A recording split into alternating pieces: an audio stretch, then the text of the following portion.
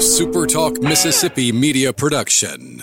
Running a business is tough. If you're struggling with HR, benefits, and payroll, you're not alone. Many businesses just don't have the resources to keep up. That's where MWG Employer Services comes in. We provide a full range of employer services with everything from payroll to benefits to HR services and compliance, and can create a custom plan that fits your needs and budget. We're a Mississippi-based company that can help you focus on what you do best, growing your business. Call MWG Employer Services today at 601-206-7966 or go to MWGEmployerServices.com. You're listening to Sports Talk Mississippi On Demand, presented by Pearl River Resort. Escape to Choctaw, Mississippi and enjoy world-class gaming, the Dancing Rabbit Golf Club, and Geyser Falls Water Park. Escape to Pearl River Resort. To the junction, in the Grove, and to the top. This is Sports Talk Mississippi. On your radio and in the game, right here on Super Talk Mississippi.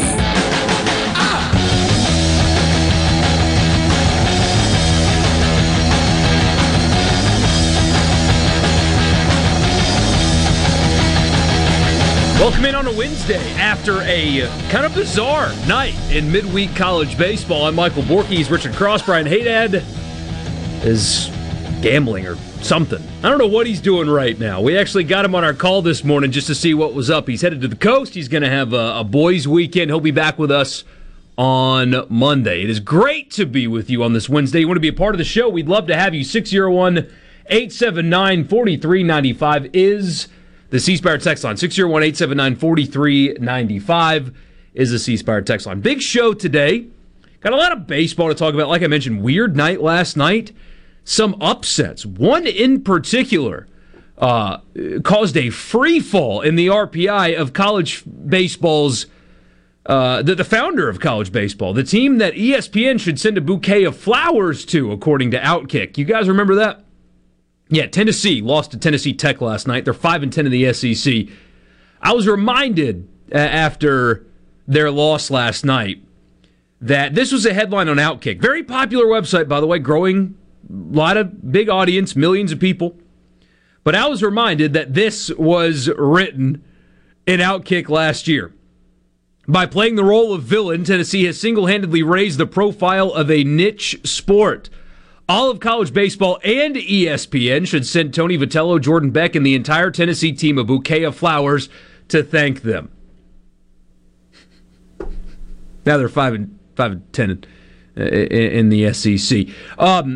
Just a little side note here, Chad Withrow is his name, the guy that wrote that last year. A lot of Tennessee headlines that happened last year that are coming back to haunt them. You've got to win something first before you raise the profile of anything. Tiger Woods raised the profile of golf because he was a winner, and he won all the time.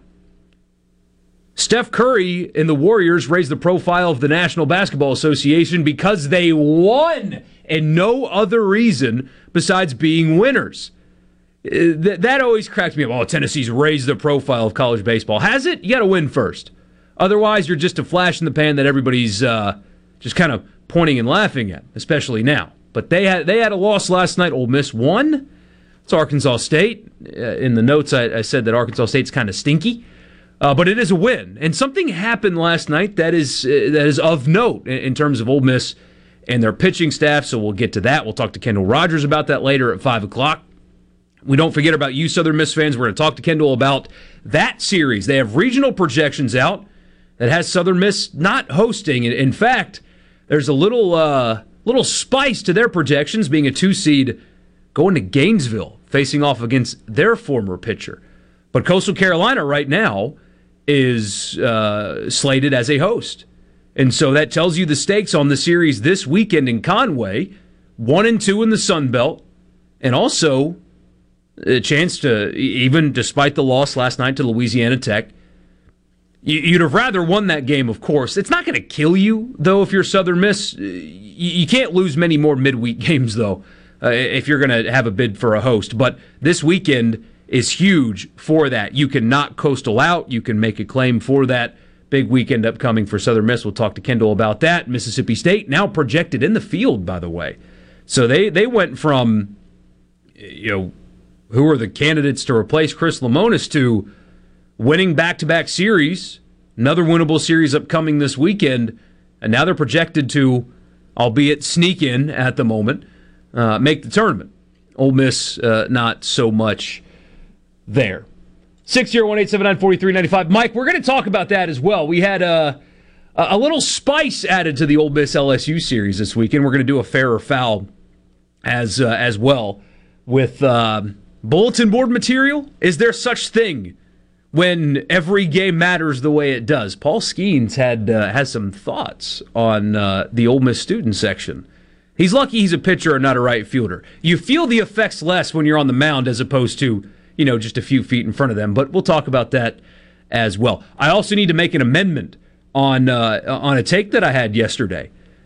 So in our one NBA segment of the show, which you guys loved, by the way, because we spent 10 minutes talking about how poorly run the NBA is, so that hit the nail on our audience's head right there. The initial thought from one of the marquee reporters of the NBA, Shams, was that Draymond Green was not going to get suspended. They changed their mind, and they suspended him. So I've got to rescind that take. I was harsh on Adam Silver. You're giving him special treatment.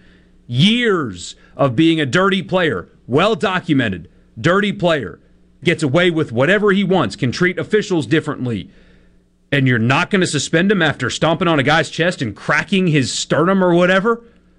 I mean, the guy's injured now because of that stomp, and that was probably the catalyst for the suspension, by the way. We didn't know that he was injured after that. Now we do. Then the suspension comes. So I have to amend that. Kudos to Adam Silver and the NBA for doing the right thing in suspending Draymond Green. I would argue it should be more because of past history, but either way, got to amend that take from yesterday. 601-879-4395. Jeff says, I've given up on Southern Miss baseball this season. Why? Why on earth would you have given up on Southern Miss baseball this season? With the biggest series, Jeff, of your season this weekend, what is there to give up on?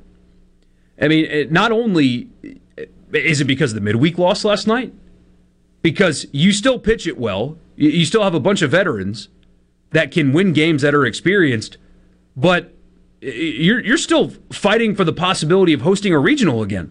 Like, that is still well within the grasp of this season. You don't have to stretch at all to get there. You want to win the series this weekend. As we talked about yesterday, you don't necessarily, quote-unquote, have to, but if you want to host, you got to knock Coastal Carolina off.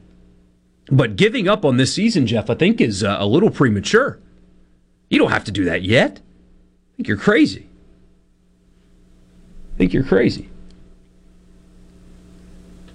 Derek, what on earth did you send us on the text line? I have no idea what I'm looking at, but I appreciate you listening nonetheless. I don't know, man. You are something else. Sorry, Richard Houston is texting me right now, and I'm very confused at what he's asking. So we got a lot coming up. We're going to talk some spring football as well. A handful of Ole Miss players have hit the transfer portal, and they're interesting.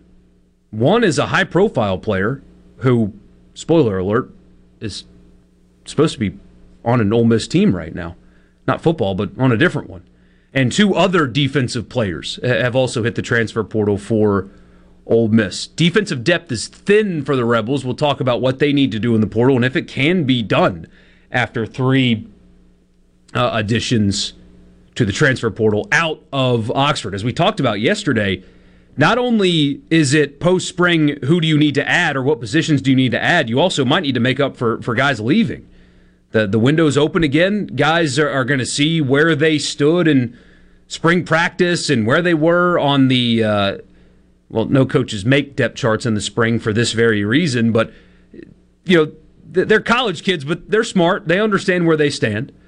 And you've got tampering going on and all that. It's not just, hey, after the spring, Mississippi State needs this. They need a safety, or they need a running back, or they need offensive line help. They also might need to replace guys that are hitting the portal, and a day later we get the same thing from Ole Miss. Well, they need defensive line help. Well, they need a linebacker. They might need to get another running back. Well, turns out they are desperate for defensive help after what happened today. No, not flying solo today, although that is a challenge that I actually enjoy. It's really hard. Now, in fairness to people that do actual hard work, I feel stupid after a flying solo show when I'm tired because there are people that spend all day doing like actual work. I mean, one of my neighbors is getting their house re-roofed, and those guys are working. I don't work. Those guys work. But it's tiring and it's fun. But no, we're having some technical difficulties. We'll get Richard as soon as this segment ends. I'm going to do some things, pull some wires.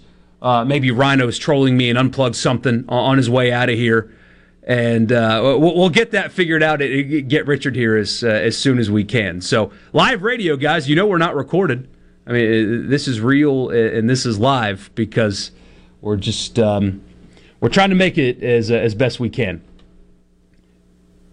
Hey, look, I like turning Richard and Hey Dad's microphone off, but I did not do that intentionally this time. Joe says, why did it have to be a severe injury talking about Draymond to garner a suspension? Just the act should have been enough. I agree completely. If you listened yesterday, I agree, especially with his track record. But I do think that's the catalyst. Either that or the league used Shams as a trial balloon to see what the reaction would be if they didn't suspend him. It was not pretty. But either way, it happened. It should be longer. He's got a track record of being a dirty player, and one game isn't enough. But that one game is a big one because they're down 2-0, and, good. Good. It's nice to see somebody not the Warriors win in the league. We'll get Richard back, hopefully, knock on wood, when we get back at Sports Talk Mississippi in the Pearl River Resort Studio.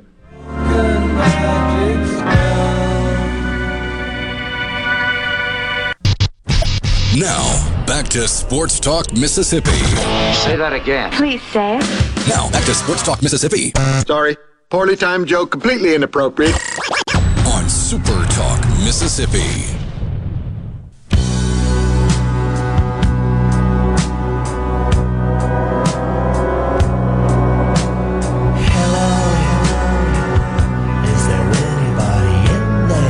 Hello, is there anybody in there? Yes. Hey, Michael Borky finally turned on my microphone, and we accomplished something in the first segment of the show. I actually went 10 minutes and 50 seconds without interrupting him. There we go. Hey, accomplishments. Sports Talk Mississippi with you Wednesday afternoon, middle of the week, Pearl River Resort Studios. Pearl River Resort, the home of the sports book at the Golden Moon Casino. Visit them online at pearlriverresort.com. Find out about everything that is happening at Pearl River Resort. Love to hear from you, as many of you have already jumped in on the C Spire text line this afternoon at 601-879-4395. Give your business the edge with gigabit fiber internet from C Spire Business, backed by world-class IT professionals who live where you do. That's right here in C Spire country. Good to be with you. Apparently there was I don't guess it was a bet, but Brian Haydad made a prediction yesterday on the show that I had no idea that he was going to be off for the rest of the week. And so when I dialed you guys up on our morning production call about 8:30, like we always do, Borky, you were late to the party. Haydad answered, and he just giggled. I was like, what's up? He's like, oh, no, it's just kind of funny.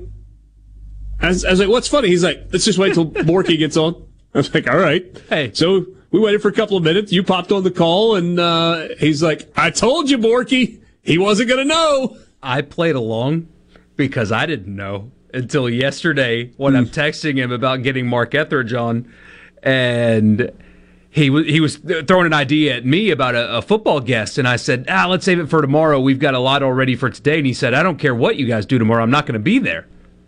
And I said, oh. I didn't tell him, though, but I was like, oh, okay. Well, Good to know. Good to know. Yeah. So Haydad's doing his coast trip with his buddies. They do that just about every spring, and he seemed to be plenty excited about that. I don't think he was leaving today, though, was he? Wasn't it tomorrow when he was headed down, but just kind of taking the 3-day? Yeah, whatever. Good for him. 5-day weekend for Brian Haydad. Got the time to take off. Enjoy it. We're going to try to enjoy the show with you this afternoon. Borky kind of laid out a bunch of the things that we're going to get to. Everybody knows everything we're getting to today. Let me tell you. So let's start with last night in the SEC. Or in games involving SEC teams plus Southern Miss. Last night was one of those nights where you looked at, remember a couple of weeks ago we looked at the Tuesday schedule and we're like, man, what a great bunch of games tonight. You might see an upset or two. Just a lot of really good games. Last night was a schedule that you looked at and you're like, on paper, there aren't a lot of upsets. But this could be one of those weird nights, and it turned out to be one of those weird nights. Now, the Mississippi State game was canceled, which was a little odd in and of itself, right? I mean, they were supposed to be playing Southern University last night, the Jaguars. That one was canceled because Southern had a game over the course of the weekend that had to be postponed and pushed back because of weather, so they weren't able to play it. So you had that, just take it out of the equation. Florida, no trouble with FAMU. It was close for a little while, and for a little while, I mean like an inning. And then Jack Caglione hit another home run. He's up to 22, still leading the country. But Florida got it done. No sweat. 10-run rule. Tennessee Tech beats Tennessee in Knoxville. And Tennessee's RPI took a tumble after that loss to Tennessee. I think Tennessee Tech was like, what was it, Borky, 274 or something like that in the RPI? And that was not kind to the Volunteers. So Tennessee Tech was 274, and Tennessee in one loss dropped from 24 to 38 in the RPI. That's from safely into like getting close to bubbly. Yeah, it is. Perhaps the beginning of a really difficult week for the Tennessee Volunteers, who host SEC East leading Vanderbilt this weekend in Knoxville. Vanderbilt, odd night last night, they hosted Indiana State, and they lost 10-2.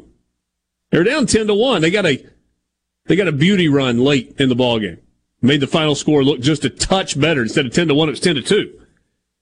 Kentucky beat Xavier.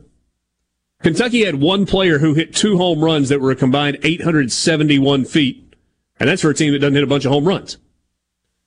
Georgia, who has at times this year struggled, went to Clemson and won 5-4. Auburn beat Samford. They ended it mercifully in the bottom of the 8th inning with a 3-run double into the corner. 13-3 was the final. Borky, you remember Greg Olson? Former Major League Baseball pitcher? Oh, I thought you were going to talk about the Panthers tight end. No, not that guy. Different name, different spelling. So I worked with last night. It's the first time I'd worked with him. Fun guy. Really interesting insight, too. And you got to go home early. I did. It was still over a 3-hour ball game, but instead of being like 3.5 hours, it was about 3:05. So Aubrey they actually played pretty well last night. They have really struggled in terms of throwing strikes, which makes this weekend's matchup interesting. Mississippi State did a much better job last weekend in terms of not walking Ole Miss hitters. What was it, 10 walks over the course of the weekend for Mississippi State? When you look at the stats in the SEC, Mississippi State and Auburn are 13 and 14 in walks on the year.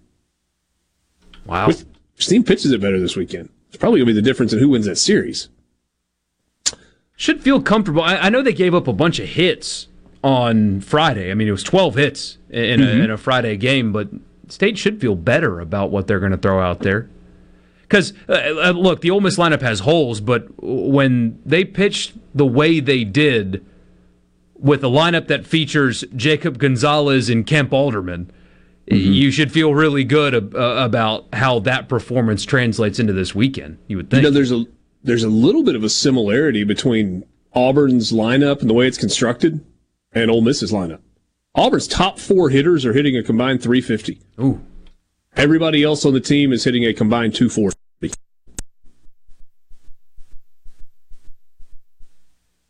And they're getting nothing out of 8 and 9 in the lineup. Missouri got a couple of runs in the bottom of the 9th inning to come from behind and beat Missouri State in Columbia last night. I mean, the tens of fans that were there just absolutely went crazy when Missouri walked it off in the bottom of the 9th. UAB in extra innings, in 11 innings, beat Alabama 4-3. UAB's been doing the SEC thing in the midweek for the last few weeks. So they had the midweek loss to Mississippi State a couple of weeks ago. They had a walk-off win in Birmingham against Auburn. And last night, an extra innings walk-off win against Alabama 4-3. Told you Indiana State beat Vanderbilt. Ole Miss and Arkansas State. Let's hold that for a second because we need to talk about that one a little bit. Arkansas beat Central Arkansas 6-3. South Carolina beats Charleston Southern 10-4. And Ole Miss's opponent this weekend, LSU, drops a home game to the Ragin' Cajuns 8-5. So, I guess let's start with last night. Ole Miss fell behind 2-0. They tied it up a couple of innings later. It was 3-3 for a while. Ole Miss took a 4-3 lead. They opened it up, in the top of the 9th inning with 3 runs to go up 6-3. Kemp Alderman comes into the game to try to close it out, gets a couple of outs, and then loads the bases, and Ole Miss has to go to Mitch Morrell to get a strikeout to end the ball game. There are a lot of directions you can go here. Ole Miss had 6 runs on 11 hits with 1 error. Arkansas State had 3 runs on 10 hits with no errors in the ballgame. The top 3 in the order last night for Borky, Ethan Groff, Jacob Gonzalez, Calvin Harris, they were a combined 0 for 13. Ooh.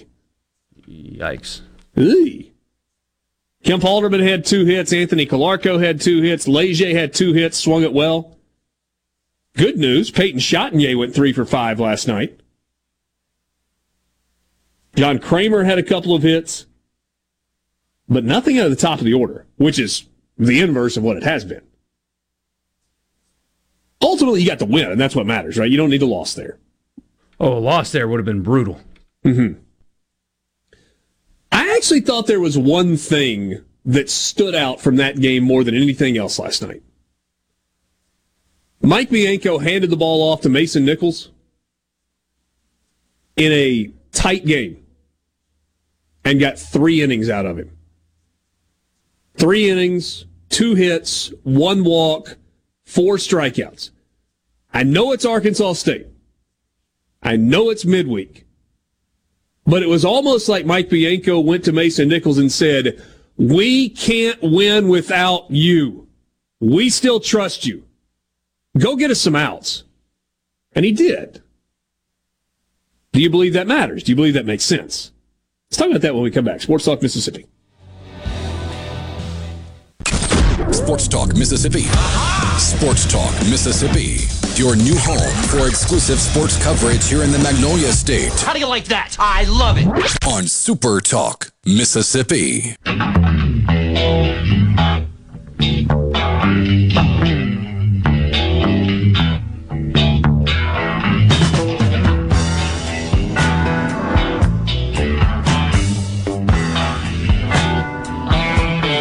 All right, so we're talking about Ole Miss and Arkansas State. We got a message on the C Spire text line. It was from Jeff in Oxford. He's like, "Yeah, Ole Miss, Arkansas State. When a win looks like a loss."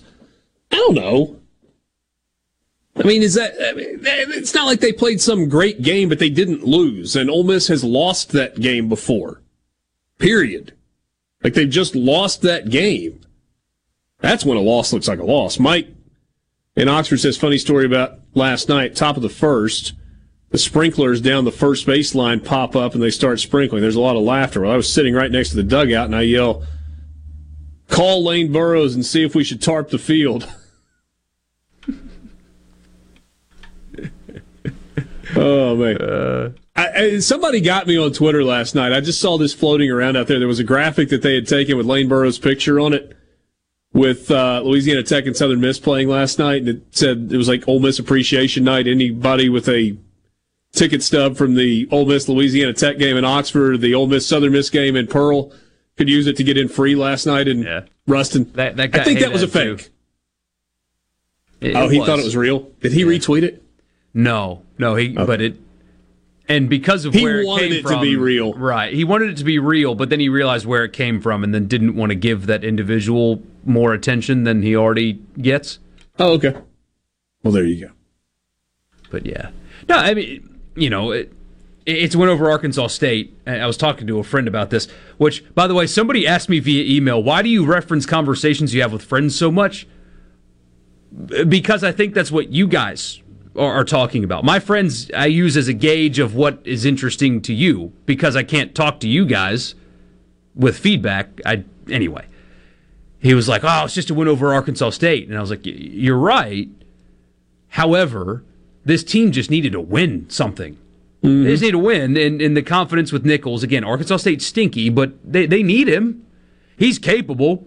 I think everybody saw it in the College World Series that led to a championship, that he can pitch well in relief in big spots against good teams with good lineups. For whatever reason, it's him being the last guy has been an issue. But they need him. They're not and he wasn't the last guy last year. No. Mm-mm. He was a setup man. Yeah. And so, no, there were the Oklahoma game in particular. I mean, you're talking about the highest of high leverage situations. They didn't ask him to get the last 3 outs. No. That was Brandon Johnson's job. And they actually didn't, if I remember correctly, ask him to get outs number 20, 24, 23, and 22. Like that was kind of Josh Mallett's role. And then Brandon Johnson, you go get the last 3. We feel real good about these 2 guys getting the last 6 to 9 outs. But it's like outs 18 through 21. That was a really good spot for Mason Nichols. Hunter in Columbus says, Ole Miss season is done, guys. It may be, Hunter, but and yeah, maybe you want it to be, maybe you don't want it to be, but do you really just throw cold water on them and like stop talking about them and ignore them when there are 15 conference games left? Speaking of that conversation with a friend, he's like, when do you guys shut it down and not talk about Ole Miss anymore? And I said, lessons learned from last year, bud. there are scars from the conversations had from a year ago about counting teams out. Until they're basically mathematically eliminated, I will forever go, well, there's a chance, because last year it felt like that exact thing. See, they're dead. They're just dead. And here's the problem with the season is done. We can all agree, like with no dissent whatsoever, that Ole Miss has been bad in SEC play. They're 3-12. And I think most of us can agree, and we'll talk about this with Kendall Rogers later. We talked with Mark Etheridge about it yesterday, that for Ole Miss to go from 3-12 to in the NCAA tournament in a regional, they've got to go 10-5 in their last 15 conference games. And that is a daunting task for a team that has lost 9 of its first 12 SEC games. No. 3-12. 12 of its first 15 SEC games. That's a daunting task. But Ole Miss going 10-5 against the combination of LSU, Alabama, Auburn, Georgia, and Missouri? LSU, Alabama, Auburn, Georgia, Missouri. It's not like that's some impossible algorithm to figure out. I mean, 10-5 is you win all 5 series. Are they likely to do that? No. No, they're not. They really need to not get swept this weekend. I mean, you get a series win and now everybody kind of perks up a little bit, but don't get swept by LSU this weekend. There's one of those 10. And then you got to have a sweep somewhere. You got to sweep Alabama or Auburn or Georgia or Missouri. And you got to win the other 3 series. Yeah. That's your roadmap to 10. Is it hard? Yes, absolutely it's hard. Really, really hard, especially with what this team has been. Haven't won a series yet. I mean, haven't won a series yet. True or false? Ole Miss will play on Tuesday in the SEC tournament. True. They'll make it. I think so. But now, going to be tough. The question is, are they going to be 9-21 in the 12 seed? Or are they going to get hot? Hot-ish. Tim and Ridgeland, top 30 RPI when Hoover is over. Game-to-game football mentality never works. Ole Miss baseball was buried by listeners to this show last April and May. Rebs might be a different team with Elliott and Riley Maddox. There is a path to 13-17 and a top 30 RPI when Hoover's over. You're right. There's a path. There is a path. And we talked about when they left Fayetteville last year. Is there a path? Yeah. But it's narrow. And we weren't talking, by the way, about a path to a national championship either. No. It's getting to a regional. Talking about a path to a regional. And it's narrow now. They've got to do a lot of things better. I mean, that was another standout thing in the state series. As Etheridge put it yesterday, and as we've talked about this week, it's, they both could have swept each other this past weekend. I mean, the games were ripe for the taking. Friday was ripe for the taking for Mississippi State. Ole Miss won it. Saturday was obviously ripe for the taking for Ole Miss. Mississippi State won it. The things that they do poorly, though, are so consistent. I can't help but wonder if that's who they are. Like Hunter Elliott returning, does it fix the bottom of the lineup? No, obviously not. I mean, it doesn't. Until you can start getting some level of production from the bottom 3 guys in your lineup, who are you sweeping? Which, compared to what they had been, they got a little bit of production last weekend. A little bit. McCants was better. He was better, and especially Bunning stayed out of that shift. What do you have, 3 or 4 hits on the weekend? 3 hits on the weekend? And Chatinier had 2 or 3 hits on the weekend? Something like that. But there's so much wrong. I can't help but wonder. I mean, so many things have to get better for them to actually sweep anybody, even Georgia and Missouri. They're capable, and that's the thing. That's what State has seemed to have figured out. Remember the first few weeks of the season, they do things poorly that high school teams don't do poorly. Mm-hmm. And now they don't do those things as poorly anymore. They're also a lineup change has helped in that regard. Chris Lemonis, I think, maybe he's going to stick with that because you can't afford to have your middle infield committing errors with that consistency. Maybe he sticks with that. I don't know. But Ole Miss does things poorly that teams shouldn't do poorly. And luckily, you think that they're good enough to not make costly errors in the field, for example, or walk too many guys. But they do that. And until they don't. Yeah. Ole Miss has been better defensively over the last couple of weeks. I get the number 1 fielding percentage in the entire SEC, which is kind of crazy to think. Now in league play, it's top 3rd or middle of the pack, something like that. But overall for the year, it's number 1 fielding percentage in the conference. Starting pitching was a little bit better. It's maybe a lot better, kind of across the board last weekend. Look at Paul Skeens on Friday night from LSU, who struck out 104 this season. 104. He is averaging 17.6 strikeouts per 9 innings, which Borky is on pace to be a full strikeout better than the current best in the history of college baseball. Think about that. Jeez. In the history of the game, Steven Strasburg averaged, 16.1 per 9 innings? I remember him. Yes, he was really good at San Diego State in 2009. And then he was drafted in 2009, and he made his major league debut in 2010. That's how good Steven Strasburg was. Sports Talk Mississippi, streaming at supertalk.fm and SuperTalk TV. We'll be right back. 7.3. Okay, let's go. To the junction, in the Grove, and to the top. Don't hurt yourself. Sports Talk Mississippi on Super Talk Mississippi.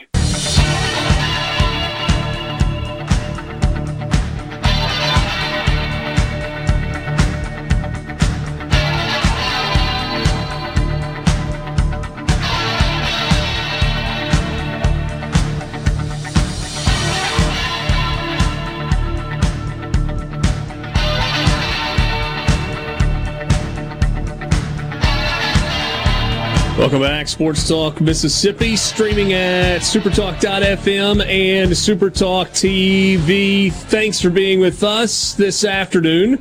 You can be part of the conversation on the C Spire text line at 601-879-4395. Chris Doring is going to join us at 4:20. We'll talk some SEC spring football with him.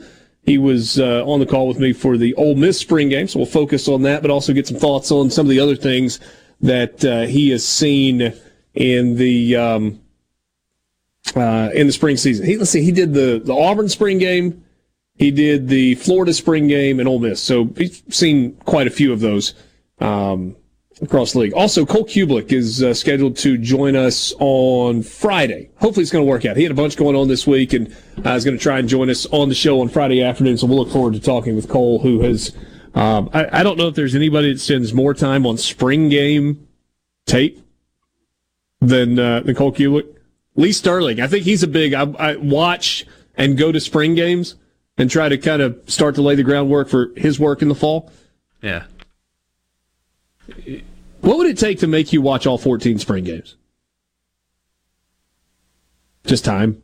Yeah, a lot of boredom. I mean, I really don't think you can get me to do 4 quarters in Missouri.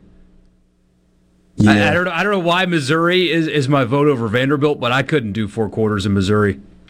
I watched a little bit of Vanderbilt's, a good bit of Florida's, both Ole Miss and State's, obviously. I'll get around to A&M and Alabama. I mean, Alabama's this weekend. Alabama and LSU are the last 2 this weekend.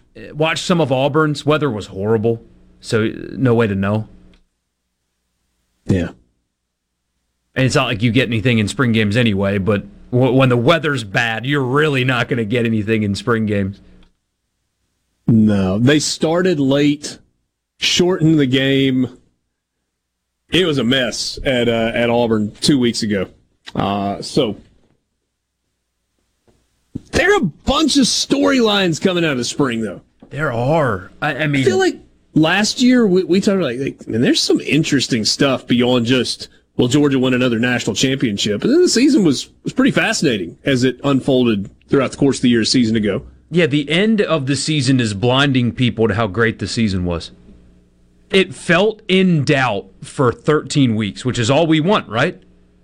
For 13 weeks. When you say the end of the season, are you talking about just the championship game? Just the championship. Like the very end. It is blinding people to the fact that the season was awesome. All the way up until that championship game. Because we didn't have... People are lying to themselves when they said, oh, it was inevitable Georgia was going to win. There's no way you felt that way, truthfully. There's no way. They played a lot of close games. They had to... I mean, Ohio State had a kick to beat them with 3 offensive starters out of the game. Ohio State had a kick to win without 3 starters on offense. If you thought that was the inevitable ending, you're lying to... You have the benefit of hindsight. Georgia looked vulnerable a lot last season. They just ended up still being the best team in the country, but they didn't look dominant like that. Georgia looked like the dominant best team in the country 4 times last year. Right? Tennessee. Oregon in the opener. Oregon.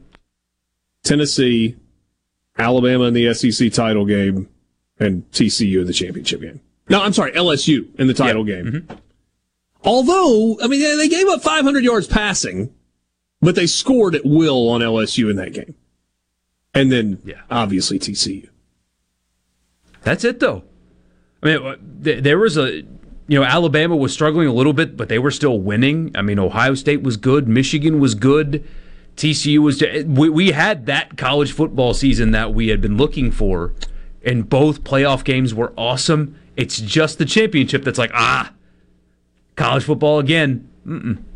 Are we holding Georgia to an unfair standard, though? Because don't most championship teams have moments where they're like, I don't know, and then you're like, wow, that team. I mean, even LSU, the most dominant team in college football, was kind of on the ropes in Austin in like week 3.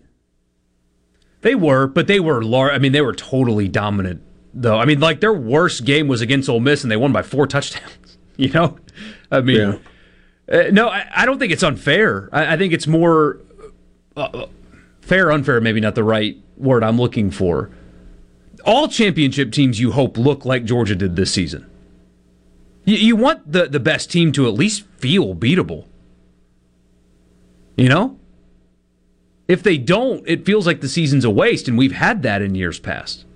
It's just like a coronation, and you're building to the ultimate. Yeah. They get the ring, and they get to walk off with the trophy at the end under the confetti. No, but I would generally say that, like, the best championship teams, they peak 4 or 5 times in a year, maybe half a dozen.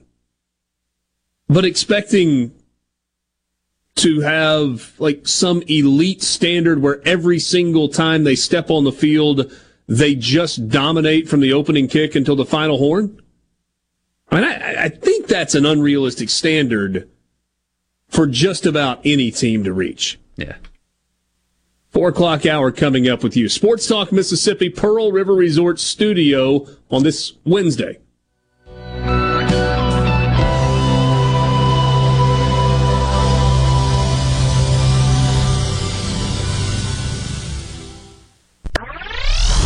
What's happening? What the heck are you doing? Sports Talk Mississippi on your radio and in the game.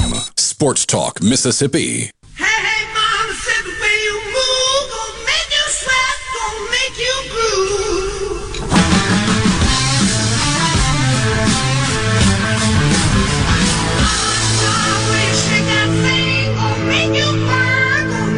Welcome back to Sports Talk Mississippi. 4 o'clock hour on this Wednesday, middle of the week. Glad to have you along for the ride. If you want to be a part of the conversation, we'd love for you to join us on the C Spire text line at 601-879-4395. Give your business the edge with gigabit fiber internet from C Spire Business. It's backed by world-class IT professionals who live where you do. That's right here in C Spire country. Check them out online at cspire.com/business. We are coming to you from the Pearl River Resort Studios. Pearl River Resort, home of the Dancing Rabbit Golf Club. Visit them online at dancingrabbitgolf.com. Dancing Rabbit, 2 18-hole championship courses, the Azaleas and the Oaks, available to you. Book your tee time online at dancingrabbitgolf.com. The Gallows Show with guest host Lucian Smith will be at the Mississippi Economic Council's annual meeting tomorrow. That's at the Jackson Convention Complex. Mississippi's economic future takes shape each year at the MEC annual meeting. You can register by going to mec.ms. Also, Jones County is one of Mississippi's leaders in economic development, and Middays with Gerard Gibbert and the SuperTalk Eagle Hour will be live in Ellisville tomorrow to celebrate the great economic development success at Jones County. Plus, they'll tell stories of some of Mississippi's greatest family-owned businesses. And one more, Gerard on a roll this week. On Friday, you can join Gerard with Middays in Pike County. They get ready for the 12th annual Smoking on the Tracks Barbecue Cook-Off in Summit. Great food, live music, car show, and more. Smoking on the Tracks, brought to you by Lot Furniture in Macomb, Ag Up, and Southwest Distributors. So, be sure to check out all of that stuff coming up. Busy rest of the week here at SuperTalk Mississippi. We need to go back to regional projections. We'll do that with Kendall Rogers coming up a little bit later. Chris Doring going to join us in about 15 minutes. But Borky, transfer news and an early edition today of the college football fix. Oh, I'm not ready. The college football fix is driven by Ford and your local Mississippi Ford dealers. Log on to buyfordnow.com and find out why the best-selling trucks are built Ford tough. Test drive one at your local Mississippi Ford dealers. So you had the announcement of 3 players going into the transfer portal today for Ole Miss. This does not mean necessarily that they are gone. It means that they have put their name in and they are considering leaving. Sometimes that is a bargaining chip. Sometimes it is actually a genuine desire to go somewhere else. We will see how these things play out. There are 2 names that you're like, and then there's one name where you go, Elijah Sabatini, Marcavius Brown, Ty Malone. Tywan Malone is obviously the one that has garnered the most attention. He was a top 100 recruit in the 2021 class. He has been a 2-sport guy. He is loved by his teammates. Just seemingly a really good dude. But he hasn't done anything on the field in either sport. A big part of the reason Tywan Malone came to Ole Miss was because they guaranteed he could play both. Baseball was instrumental in the football recruiting of Ty Malone. Period. And both Ole Miss baseball and Ole Miss football have upheld that end of the bargain. Their ends of the bargain. They have allowed him to do both. Tywan Malone has not had a significant number of at-bats in baseball in 2 years, despite having some impressive home runs. But he's got a handful of at-bats this year, and he's got, 1 home run and a handful of strikeouts. He played some on the defensive line a year ago. Borky, I don't think it's cold to say this. I don't. I think if a kid is talented enough, a young man is talented enough to have the opportunity to play 2 sports at an SEC school and wants to pursue that dream, go for it. But you have to be the most unique of unique to just be adequate at both sports. And you have to be a flat-out unicorn to excel in 2 sports in today's college athletics environment. We're not talking about Don Kessinger, 2-sport All-American in basketball and baseball. We're not talking about Jake Gibbs lettering in 2 or 3 sports at the college level. We're talking about today defensive lineman and playing in the SEC. And that's part of it too, right? It's not like a pitcher playing quarterback. There's not as difficult of a transition. Jameis Winston he pitched at Florida State. I mean, you're still throwing a ball, right? It's different, but it's not that much of a deviation. When you're on the football field with Malone, it's hitting, it's playing first base, and if you spend the entire fall not hitting and playing first base when other guys are at an SEC program, it's hard to see the field. I've got 2 questions. One is, what is he looking for? Is he looking to continue to play both? Just somewhere that you would have the chance? Because it wasn't going to happen at Ole Miss in terms of actually getting real playing time, really playing, doing both. So is that the desire? And hey, I do think we need to add this too, right? I mean, sometimes when you have guys that do this, John Rice Plumlee is an example. Now, I want to go back to John Rice Plumlee because a couple of you have brought his name up, and I think you're kind of making my point.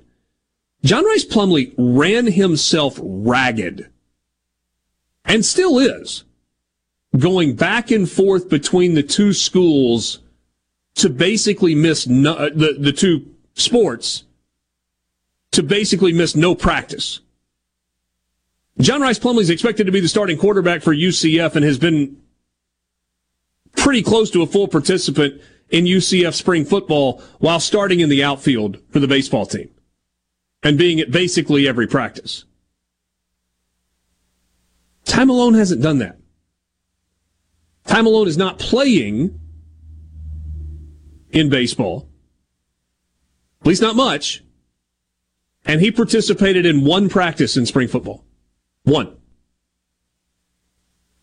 My guess is that if Ty Malone had wanted to be a full participant in spring football practice and be there for what he could be for baseball, my guess is that the baseball coaches would have signed off on that.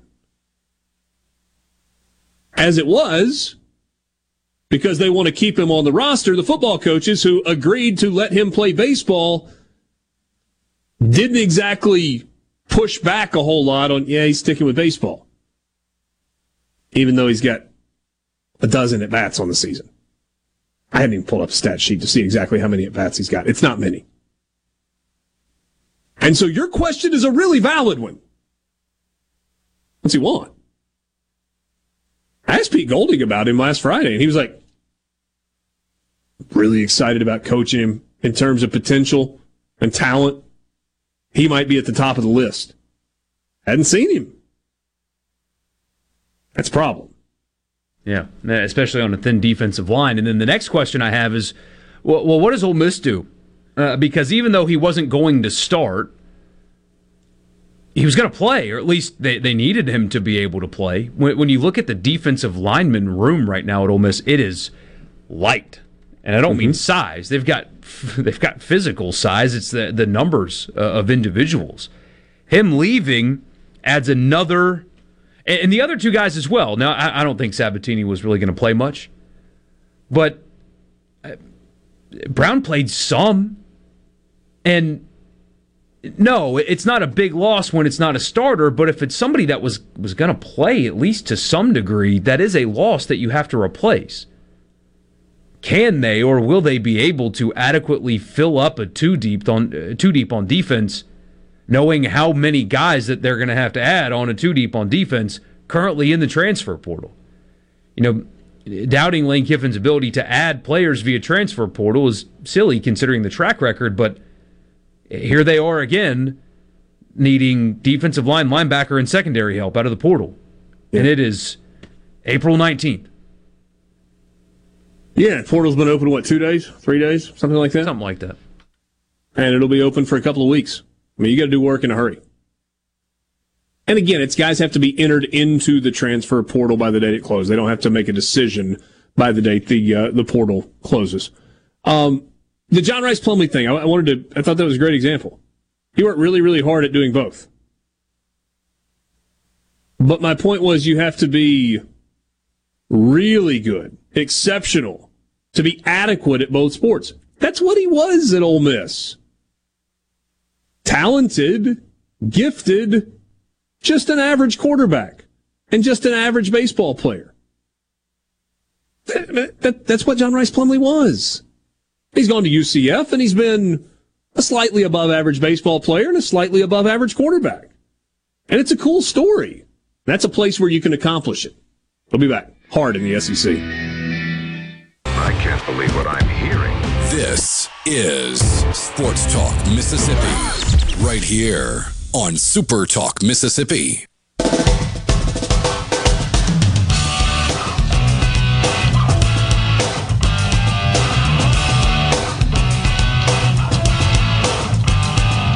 Welcome back to Sports Talk Mississippi, streaming at supertalk.fm and Supertalk TV. Coming to you, as always, from the Pearl River Resort Studio. You want to be a part of the conversation, you can join us on the C Spire text line.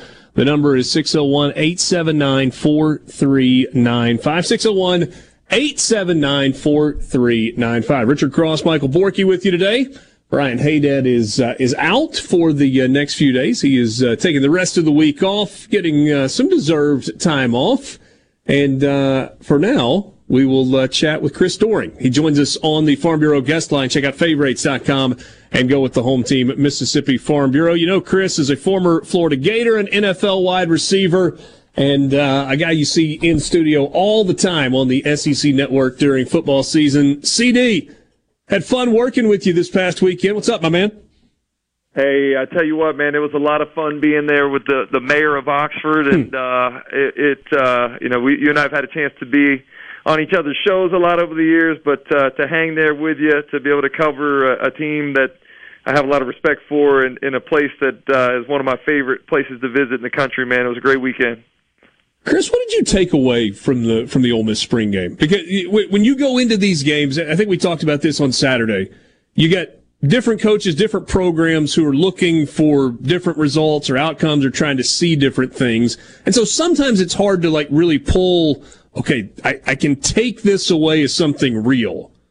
When you sort through it all, what was that for Ole Miss? Well, I think the first thing was that, the quarterback room is as advertised. And, I know a lot of the folks within the program, specifically those three quarterbacks that are in the battle for the starting job, have all said that it's the most talented room in the country, most talented quarterback room in the country. I would agree with that. And I was surprised by a couple things. One, after hearing how far Jackson Dart had come from where he was last year to where he is this year, both in terms of understanding the offense and executing the offense and becoming a leader. That was apparent to me. I did not think that was necessarily going to be the case when I started, looking at this game leading up to Saturday. And then Spencer Sanders, a guy that, when you and I spoke to the coaches, had largely not participated much in the first 14 practices. For him to be not only as effective, but just utilized as much as he was coming off that shoulder injury that had limited him for much of the spring was surprising to me. And I think, watching Walker Howard do what he was able to do with such a limited amount of reps at the college level, limited amount of reps in this offense, really spoke to me about how good this group is. I don't know how long they'll be able to hold on to all three of them, but I think that was my biggest takeaway, was just how good that quarterback room is. In a conference and in the country where there is a dearth of real quarterback talent, for them to have three guys that's that good is saying something about Lane Kiffin and that coaching staff to be able to attract that type of talent to the roster. So I think you and I both look at the quarterback situation. You're like, it doesn't make sense for all three of these guys to be here. I mean, it appears as if Jackson Dart is the starter. It appears as if Walker Howard was kind of led to believe that he was going to be the backup. And so it's like, what do you do with Spencer Sanders? But Sanders can't transfer within the SEC. So, I mean, the person that would be like, oh, he should go to Florida because Florida needs a quarterback. I'm not picking on your Gators. He can't do that without sitting out. And he's already used the free transfer. So where does he go? Yeah. Maybe there's a way to utilize both of them. I don't know what that conversation is like. I do know that there's a unique skill set that Spencer Sanders has that can certainly be an asset to what Lane Kiffin and Charlie Weiss Jr. are trying to do offensively. I would imagine that's what I think was so weird about the decision that he made to go to Oxford, was that we figured this guy has started for parts of 4 years at Oklahoma State, has 1 year of eligibility remaining. He's got to go somewhere where he's virtually guaranteed the starting job. But that clearly hasn't been the case or the directive from the top down. So I don't know if you can keep him. I guess maybe the fact that he came from outside of the SEC indicates that maybe he's not completely tied to the conference if it doesn't work out here. But I would love to find a way to be able to utilize both of those guys, or in parts all three of those guys. The old saying, if you don't have if you got two quarterbacks, you don't have one quarterback. Well, I don't think that is applicable in today's college football. With as much as the quarterback is asked to run and do things that weren't being done 15, 20 years ago, I think there is a place for being able to use two different guys that have complementary skill sets. And doesn't your college career kind of point to that not necessarily always being the case? I mean, there was a time there where the head ball coach was shuffling Terry Dean and Danny Werfel, and both guys were pretty good.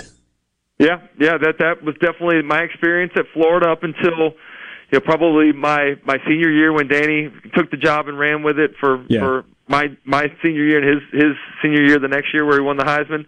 Even after that, remember Jesse Palmer, Doug Johnson, Noah Brandeis, those guys, all spent some time rotating through there as well. So Coach Spurrier always talked about the quarterback position being just like every other spot, where if you're not performing up to what the expectation level is, then you use the next guy and give him a chance. And I think whoever wins that job is going to be able to run this offense really well, but I still think that there's a piece that one or the other can bring to help make the offense even more dynamic. So you saw 3 spring games in, I guess, 8 days. So let's go reverse order. Let's rewind. Thursday night before you did the Ole Miss spring game, you had the Florida spring game. Lane Kiffin had some fun with that on Twitter. What's Florida going to do at quarterback?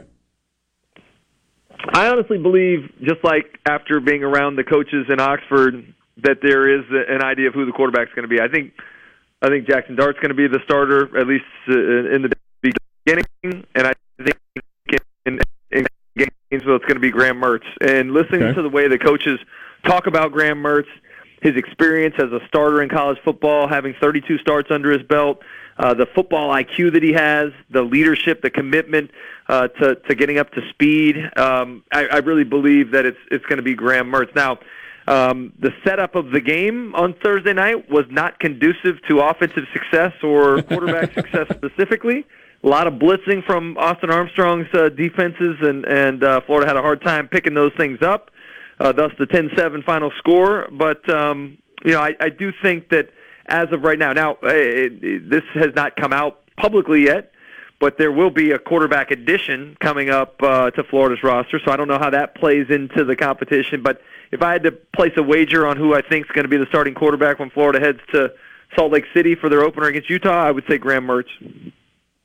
I'm not trying to put you on the spot here, and I don't know. I know they're kind of reformulating the collective at Florida. We talked with Andy Staples some about that last week. Did they throw everything they've got at Malik Murphy at Texas and say, hey, Quinn Ewers is going to be the starter, and you're not getting past Arch Manning? Come start at Florida. I don't know any of the detail. Well, I know some details, and I don't necessarily have the ability to comment necessarily. I mean, I think is that a guy that would make sense at Florida? How about that? I mean, I think potentially. I will say this though: the quarterbacks that I talked to, the coaches that I talked to, as it related to the quarterbacks, they all felt like of all the guys that were in the portal, that Graham Mertz was the best available in terms of their evaluation, in terms of the potential fit. So I probably doubt that they would go out and get him, but I do think there's something to be said. I think you're going to ask me next about Auburn and Hugh Freeze. Every coach that we talked to this past 8 days, whether it was you and I and talking with Lane or Billy Napier or Hugh Freeze, all are planning to be active in the transfer portal. All are planning to out-recruit whatever they have on the roster right now. And I think that's the dynamic of college football. It's what can I do to upgrade? You know, it's the pasture being greener on the other side of the fence in a lot of cases. And I think, you know, as weird as that is for us to think about, I also think it creates a sense of urgency that hasn't been there for existing players, knowing that there is the ability to go out and make you replaceable. Hey, we've only got a minute left. We've got hard time breaks. Can't get around those. But I'm curious about your thoughts on Auburn with what you saw, your conversations with Hugh Freeze, and what you saw on the field. I know it was weird because of weather and a kind of a shortened practice time, but is there reason to be hopeful about Auburn this year? I don't think they're going to be very good this year. I do think they are going to be extremely dangerous in the next 2 to 3 years. The talent is not where Hugh Freeze needs it to be. He made kind of a tail of the tape comparison between what he inherited in Oxford when he was the head coach there in year number 1 and where he's at now in Auburn. I don't think it's nearly as good as what it was there in Ole Miss, but I think he's surprised by that a little bit. But I do think he's going to make that thing competitive in the West coming up here in the next 2 to 3 years. Chris, great insight. Enjoyed it this past weekend, and look forward to staying in touch. We'll talk to you soon. Thank you, man. Talk to you soon, Richard. See you, bud. Chris Doering, college football analyst with the SEC Network, in studio, doing some spring games as well, joining us on the Farm Bureau guest line. Check out favorites.com and go with the home team at Mississippi Farm Bureau. He piqued my interest. Who's the quarterback that Florida's getting in the transfer portal? Guess we'll find out soon. I think we know. You think we know? I think you asked him about him. Sports Talk Mississippi, streaming at supertalk.fm and SuperTalk TV. We'll be right back.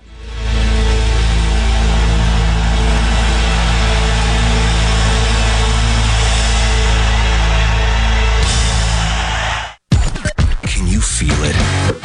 Can you hear it? Sports Talk Mississippi. Yeah! On SuperTalk Mississippi.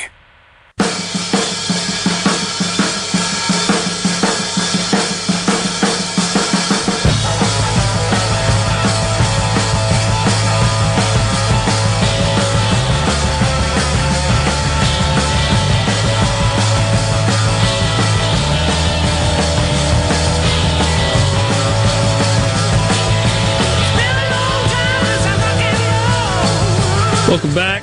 Sports Talk Mississippi. What did I say? Did I say Sports Talk?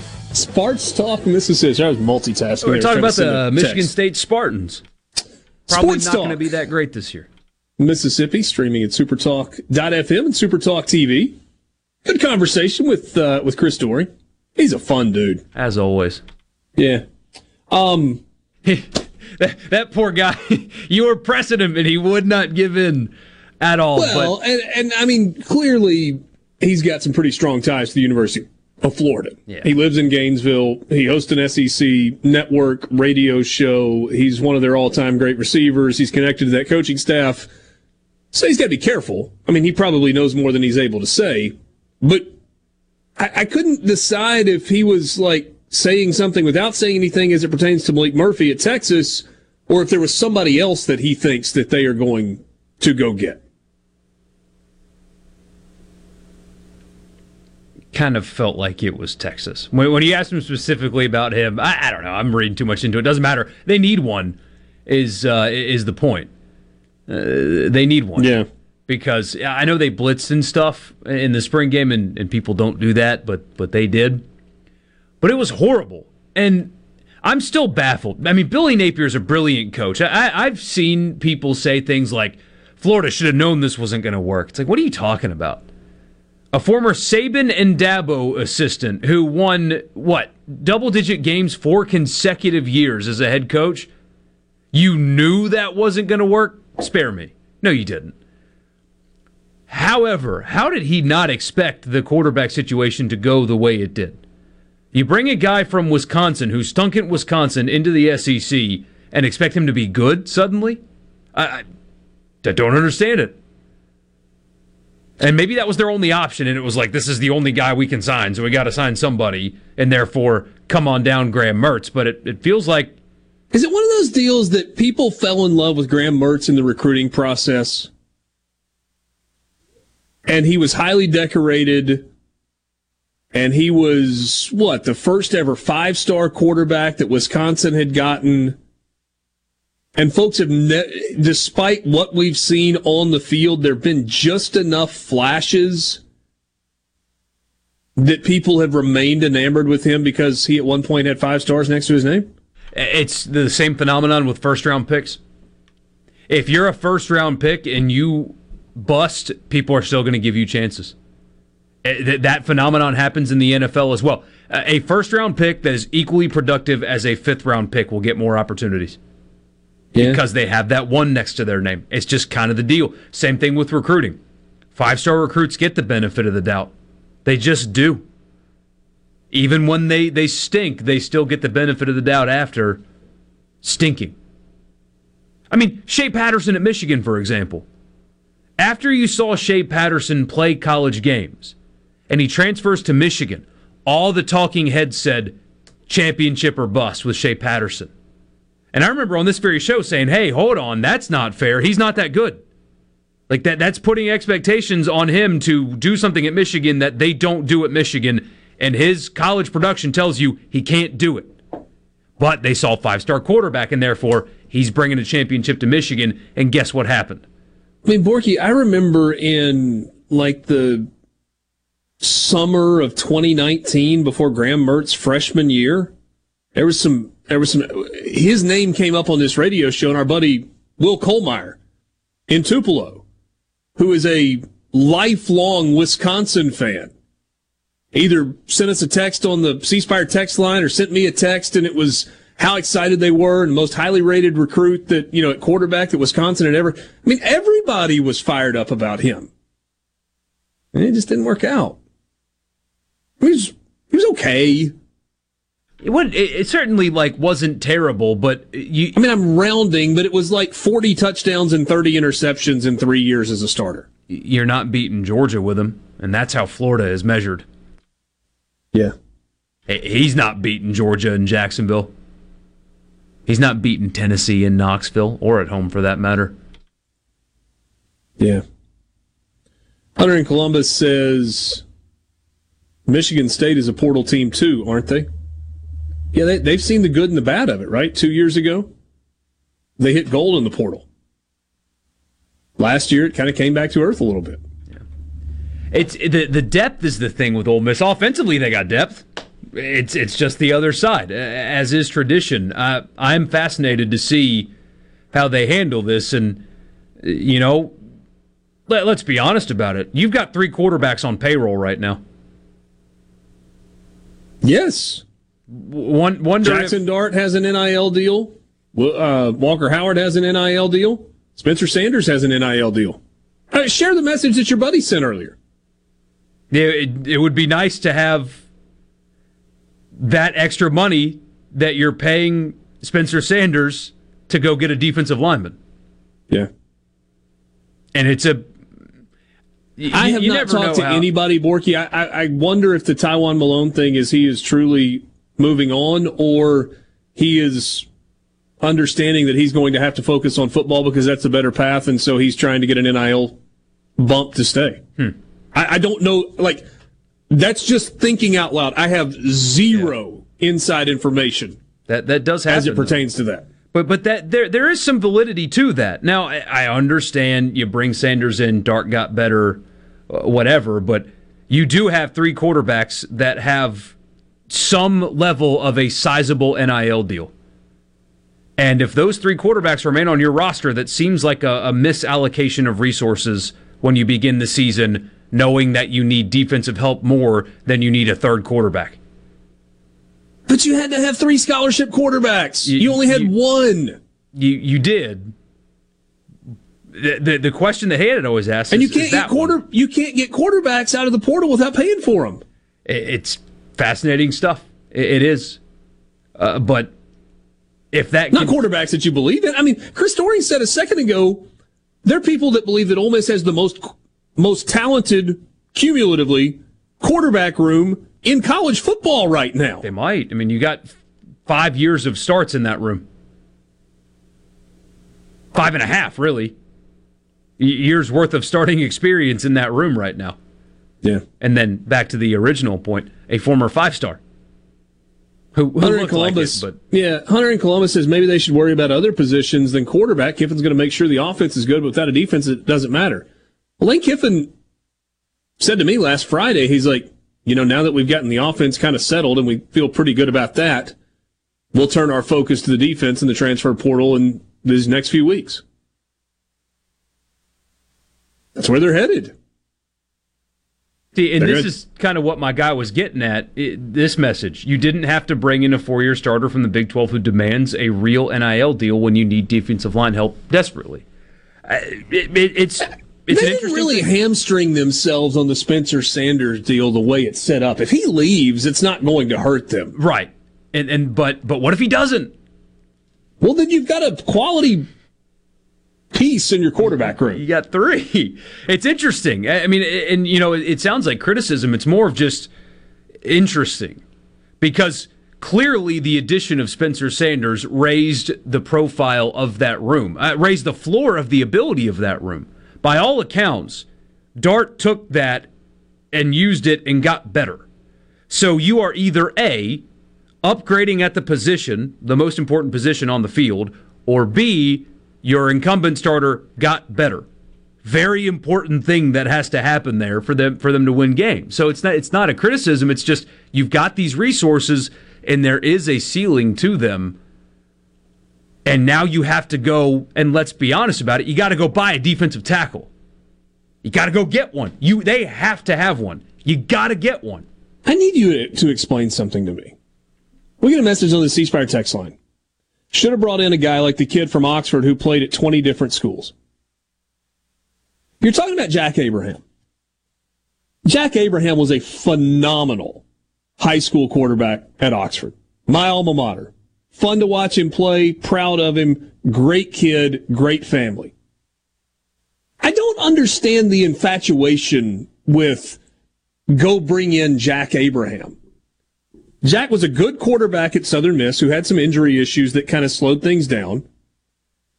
He transferred to Mississippi State, dealt with some injury stuff off the field that never really gave him a chance, but he was never going to see the field at Mississippi State. He was never going to see the field at Missouri. Jack was a good quarterback at Southern Miss. We're talking about quarterbacks. We're talking about a former 5-star at LSU, a former starter at Southern Cal, who's the returning starter at Ole Miss, and the number 2 all-time passer at Oklahoma State. And this guy says, I'm not saying bring in. Well, I mean, he doesn't have any eligibility. I mean, Jack Abraham's not an option, but that type of guy. You're trying to beat Alabama. That's not the type of guy you bring in if you want to win SEC football games. And that's not a shot at Jack Abraham. Again, great kid, great family, good college quarterback. That's not how you win games in the SEC. Lane Kiffin was trying to build a quarterback room where he had quarterbacks that could win games against good teams in the SEC. Period.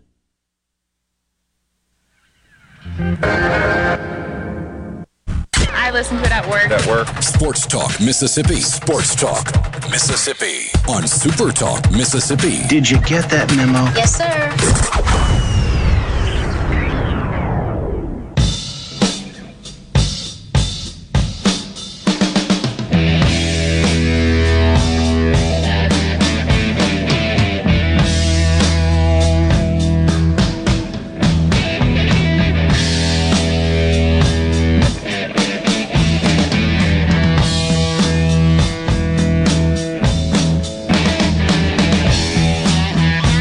Welcome back. Sports Talk Mississippi, streaming at supertalk.fm and SuperTalk TV. Thanks for being with us. You want to be a part of the conversation, you can join us on the C Spire text line at 601-879-4395. Bob Sullender, you boys are talking like there's an NIL salary cap. D-line players you want demand X amount of dollars. You get him with the phone call to XYZ Booster, right? That's how the entire collective is funded. Just make more calls, dialing for dollars. That's from Bob. Yeah, but there's a finite amount of money, right? Yeah, what if you've already dialed that booster? Better find some more, I suppose. That's what makes it tough. But, I mean, especially in this cycle, the defensive linemen that can actually help you, and part of it, they just need bodies. I mean, look, if Ty Malone, for how impressive of an athlete he is, couldn't play on last year's Ole Miss defensive line, it's not exactly like they lost an impact player. However, getting a defensive lineman that you can give snaps to in the SEC is not an easy thing to do, and you might have to overpay to do it. You might have to. Yeah. But it's not just defensive line, it's linebacker too, right? They need to add one more of those. They possibly need to add another secondary piece. Well, they definitely need help at corner. They lost 2 guys that started at corner for them last year. Yeah. Dave's and Magnolia. They've already added, though, they've already replaced those guys. Yeah, Zamari Walton from Georgia Tech. They bring John Saunders in, and they've moved him from corner to safety. Mm-hmm. But still, you lost 2 guys that started at corner. In Igmanosin and, who was the other one? Played both sides of the ball. Played wide receiver, then DB, and then wide receiver, and Miles Battle. Going to Utah. Yeah. So they better get to work, I guess is the point. Where does Mississippi State focus in the portal? I think they need another running back if they can get one.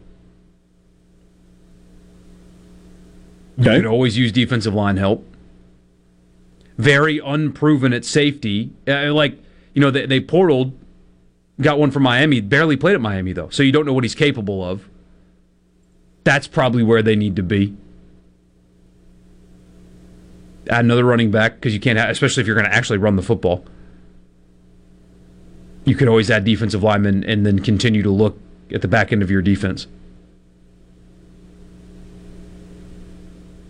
Because the idea that they're just okay everywhere, they're good everywhere, they don't need to add in the portal, okay, go with that.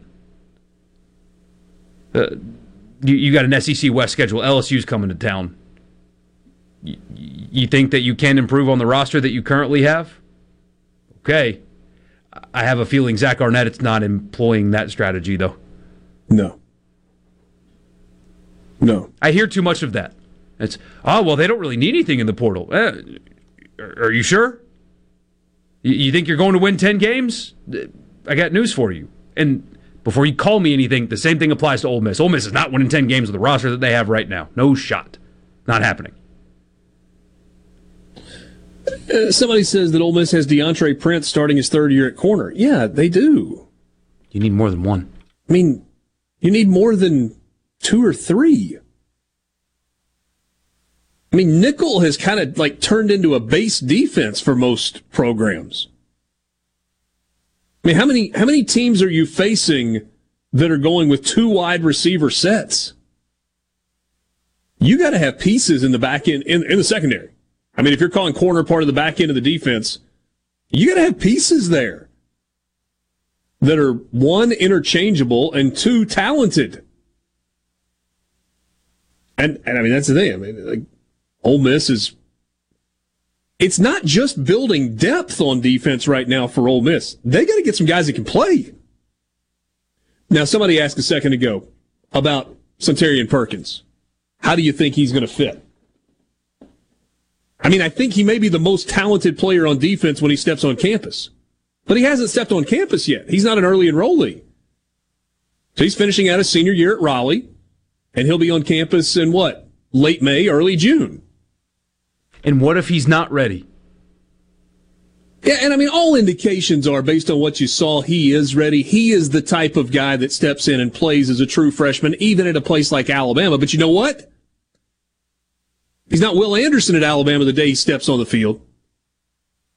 He's a guy that plays in some third down exotics, and he plays on special teams, and he gets better as the season goes along.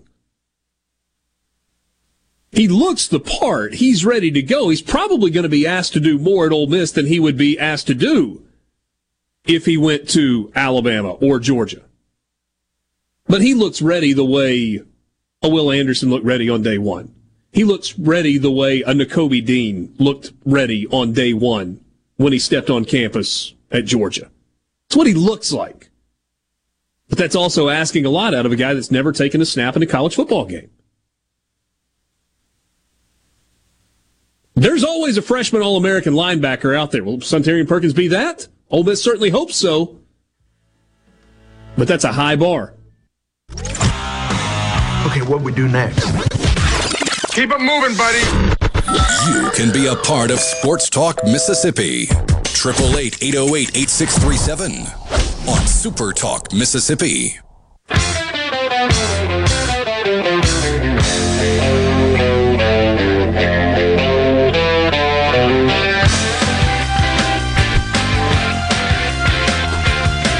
5 o'clock hour with you, Sports Talk Mississippi, streaming at supertalk.fm and SuperTalk TV. And, of course, on your SuperTalk Mississippi radio stations. Normally, this would be the time for the college football fix. We did that early a little bit today, back to start the 4 o'clock hour.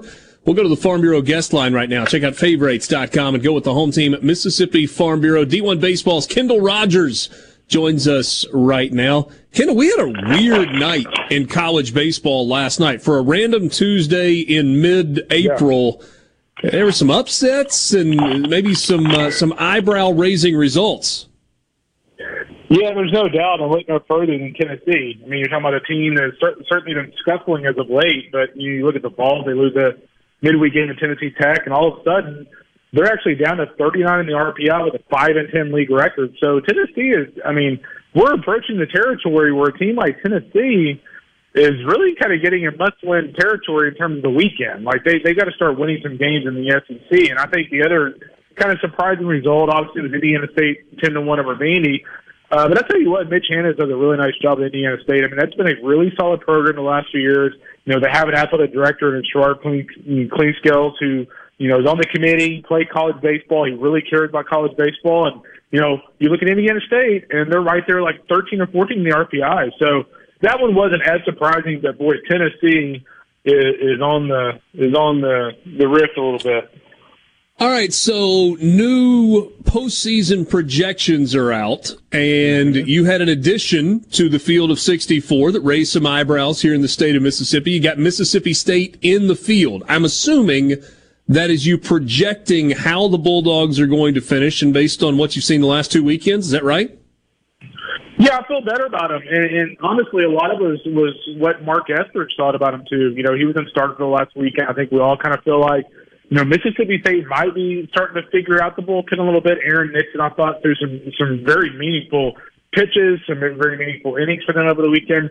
So they're starting to figure out the back end of the bullpen. They're starting to get some big hits offensively. Obviously, Dakota Jordan is really blossoming into that guy that we all thought he would be coming this season. And I think the biggest thing is, again, like you said, we are projecting. Right now, if you look at their overall resume, you're kind of like, maybe not. But, I mean, if you look ahead and you project they're playing a wounded Tennessee team and things like that, you know, you can feel a little bit better about it down the stretch. And so, I mean, right now we kind of feel like they'll be right there on the bubble and they'll find their way in. What's really ironic about Mississippi State, Richard, is the fact that they might be one of the teams that are like Ole Miss last year, and in reverse, in the sense that, you know, they were supposed to be good. They started out awful, but they got it together, whereas like Ole Miss last year started out pretty good, was awful in the middle of the season, and then, you know, obviously was very good in the postseason. So the simple fact that Ole Miss won the national championship last year, as crazy as it sounds, could actually really help a team like Mississippi State who, you know what, they may have a lot of work in their resume, but guess what? They're an SEC team. They're talented. We could see them make a run. Just look at their rivals last year. So it's just kind of ironic how that may work out for Mississippi State this year.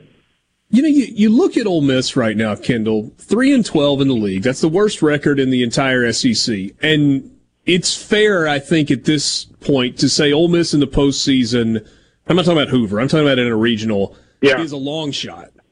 But I do think there's still a roadmap. It's just kind of a winding 100%. road, and there is very, very little margin for error. 10-5 is what they got to do in the second half, though, right? I mean, don't they have to get to 13 league wins if they're going to get there? Yeah, I think this year in the SEC, with how good this conference is right now, I think 13 wins will absolutely get teams in this year. The problem is just getting there. I mean, and it starts this week, and what Ole Miss is going to have to do, they're going to have to do something on a weekend that people aren't necessarily expecting. And the last I had heard, it sounds like Hunter Elliott might actually throw a little bit this weekend. You know, maybe that is kind of the addition.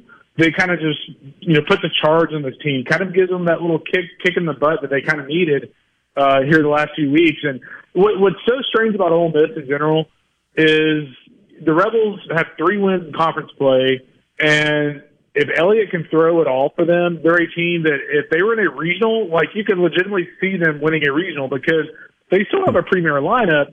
They just need a bell cow on the mound to kind of get them going, you know, pitching-wise. Of the teams that are sitting at 5-10 right now, that's Missouri, Tennessee, Mississippi State, and Auburn. You obviously have got Mississippi State in the field, Auburn kind of right there on the edge. Yeah. Tennessee is still in. Which of those 5-10 teams is most likely to really get it together in the second half?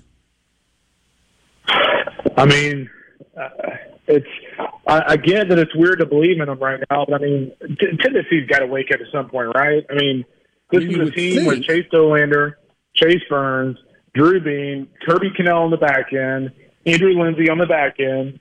Like you got to feel like they're going to figure it out. Like Chase Burns is not going to finish an SEC season with an ERA around 12. Like I just don't see how that's possible. I mean, I guess at this point you got to believe it's possible, but I just have a feeling Tennessee wakes up at some point. But I do feel like this weekend is kind of like their last stand. Like they're pinned up in a corner of a battle. This is like their final stand, and if they lose a series to Vandy, I think they're in massive trouble. But on the other side of things, maybe it's kind of like Mississippi State with Ole Miss last week. Maybe getting a rival is kind of what this team needs right now.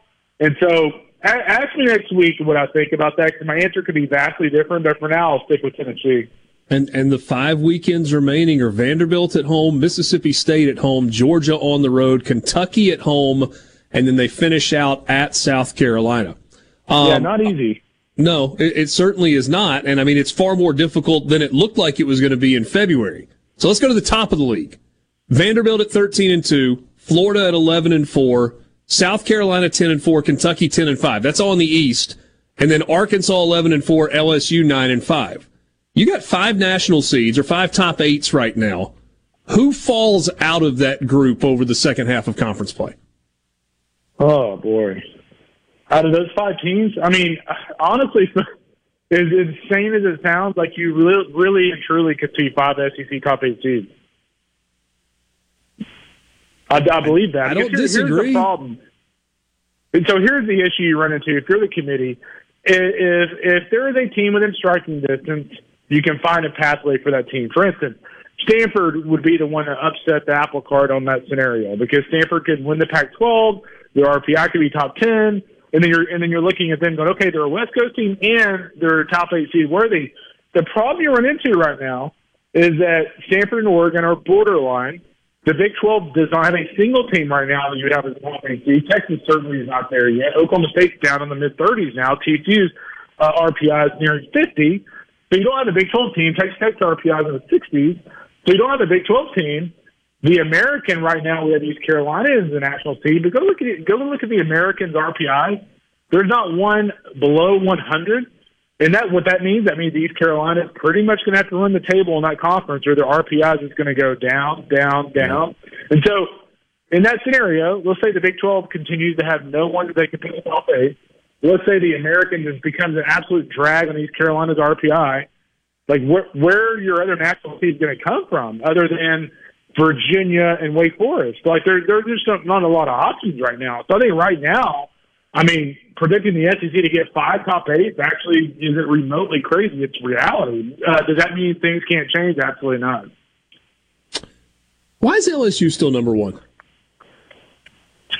I still believe in their offense. I will say this.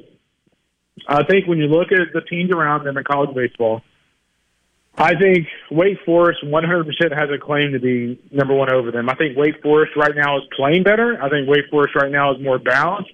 But, LSU is one of those teams it's not the prettiest thing in the world, but they're still winning. It was kind of funny. I was on Matt Moscona's show a couple of weeks ago in Baton Rouge, and he asked the same question, why do you have us ranked number 1?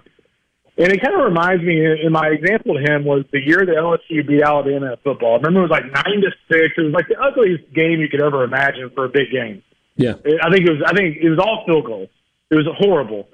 And I equated the LSU's baseball team to that. You know what? LSU's that team that's winning all these big series, and guess what? You know what? It's ugly, but they're still doing it. And so for me, until they stop doing it, they deserve to be number 1. Does the fact that they have not swept anybody bother you? If you win. Do what? Does the fact that they haven't swept anybody bother you? It doesn't bother me for rankings. It worries me for those guys come postseason time, because I do think LSU is one of those teams, unlike Wake, that at the end of the year, if they lose that game in a regional, they are in trouble. They're going to have to outslug somebody. I guess the good thing is they can pretty much outslug anybody in the country if they want to. Yeah. But there's no doubt the pitching staff's a question mark for me right now, 100%. It's really disappointing that we don't get LSU Florida in the regular season this year.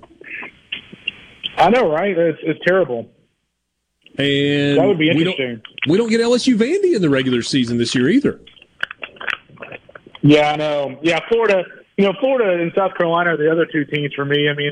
South Carolina, to me, looks like a top 2 or 3 team. Obviously, they're number 6 because of Vandy and some others. But, they're really good. I think Florida, when you look at CAGs and you look at their overall lineup, you look at the rotation, they're a team that I can see win the national championship. In other words, the top of the SEC is really, really good.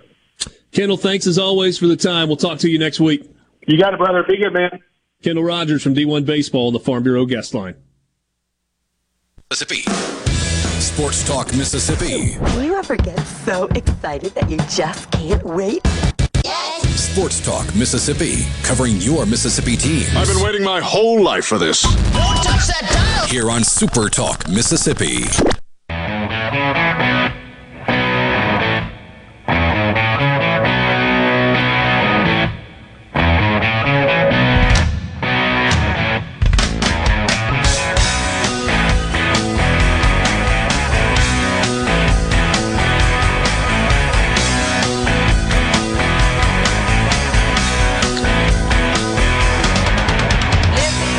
Welcome back, Sports Talk Mississippi, streaming at supertalk.fm and SuperTalk TV. Richard Cross, Michael Borky, Brian Haydad is off for the rest of the week.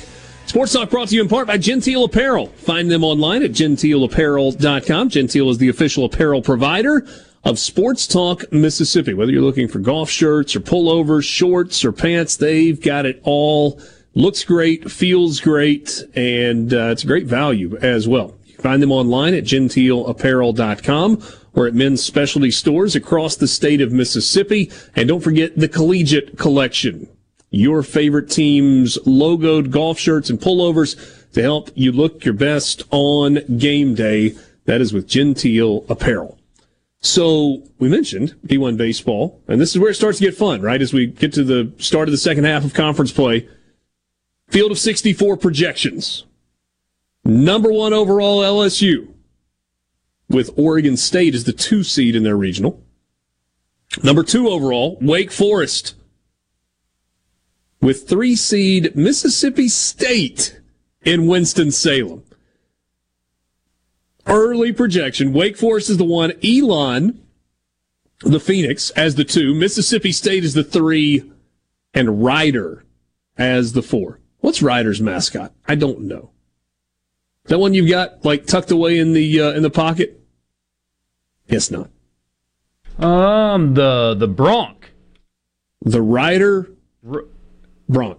Well, that's the mascot name, but they're the Rough Riders. The Ryder Rough Riders? What? Oh, this is confusing. So they were the Rough Riders until 55, and then they were the Broncs. Ryder Athletics mascot. AJ the Bronc. Right. Okay. All right. Well, the Broncs. Why aren't you just the Broncos? Broncos is easier to say than Bronx. Yeah, sounds like you're talking about a borough. Vanderbilt as the 3 with Arizona State, Troy, and Alabama State. Pretty good draw for the overall number 3 seed. Arkansas the 4. Ooh. Dallas Baptist the 2. Texas Tech the 3.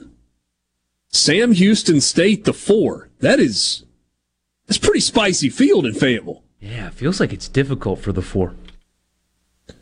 South Carolina the 5 with NC State as a 2, Wofford as a 3, and Davidson as the 4.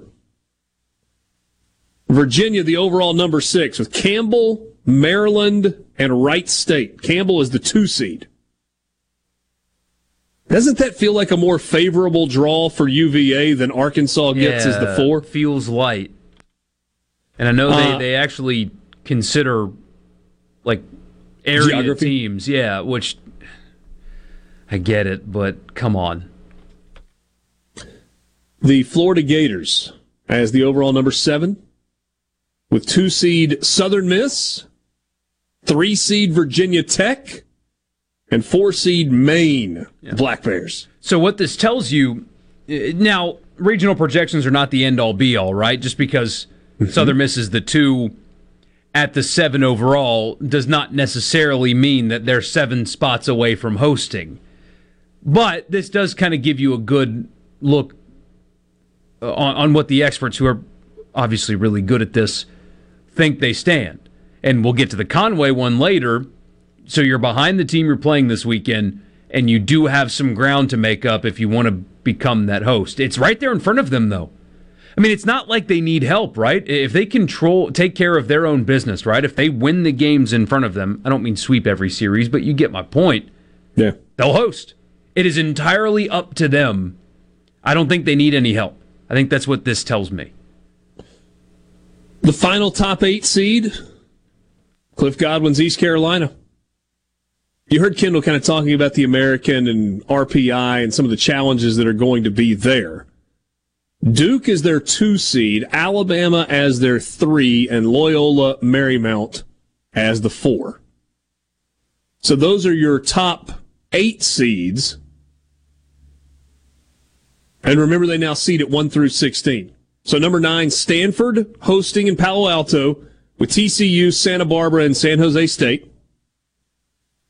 Kentucky as a 10, despite having the number 1 overall RPI, with Indiana State, that's a good Sycamores team, West Virginia, and Southeast Missouri State. If you're Kentucky, you're not complaining about that regional field. Not at all. Coastal Carolina as the 11 in Conway, with North Carolina as the 2, Southern Cal as the 3, and Columbia from the Ivy League as the 4. Oregon hosting as a 12 with Oklahoma State, Cal State, Fullerton, and Army. Texas as a 13 with Texas A&M as their 2, Texas State as their 3, and Oral Roberts as the 4. Pretty good field in Austin. Some storylines there. Who on the selection committee will Ross Bjork call and complain to first? John Cohen? He's not on the committee anymore, is he? He rotated off? I think so. So his final act was, okay. His party shot to Mississippi State was, congrats on Ole Miss winning a championship. Miami is the 14, hosting in Coral Gables once again, with UCLA, Iowa, and Florida Gulf Coast. Connecticut hosting in Stores, a new ballpark there. Boston College, Northeastern, Central Connecticut State. Connecticut and Boston College are good. How is UConn good?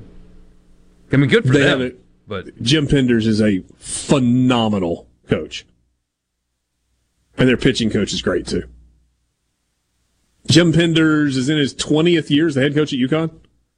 And they've been to like 10 regionals at UConn in baseball. Crazy.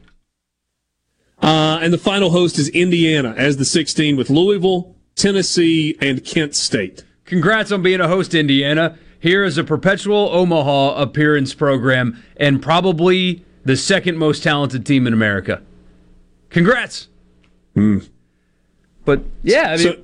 So in terms of the SEC and top 8s, that's LSU is the 1, Vandy is the 2, Vandy is the 3, Arkansas is the 4, South Carolina as the 5, and Florida as the 7. And, oh, by the way, Kentucky and who else? Is there one more? Soon to be Texas. Yeah, soon to be Texas. Doesn't count, but soon to be Texas. So that's 5 top 8s plus a 6th host for the SEC in those regional projections. Hunter in Columbus says, I love Kendall. He changes opinions like he changes underwear, but I like it. He just evolves. Yeah. He evolves as the season evolves. Something like that. Brian says it's simple. Ole Miss has to win SEC games. No sugarcoating it. Oh, yeah. Absolutely. Yeah. Absolutely it is.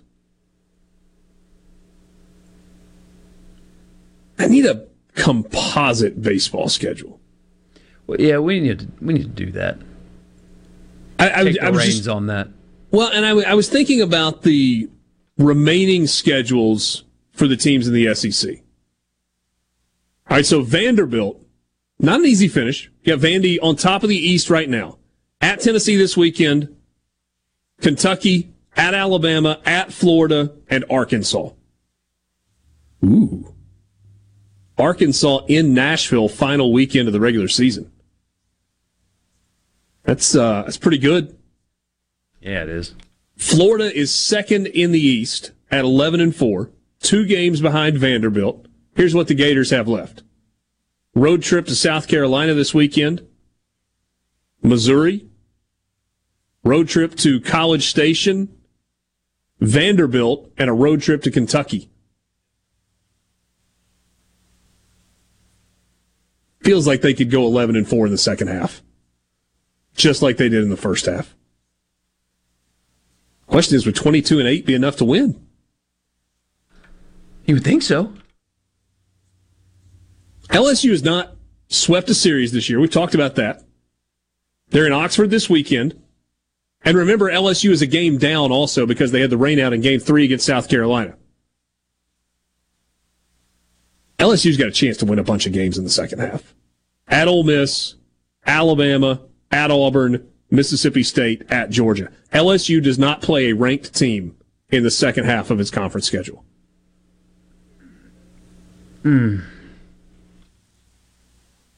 That's hard to believe, considering. Yeah. Considering how many ranked teams there are in the SEC.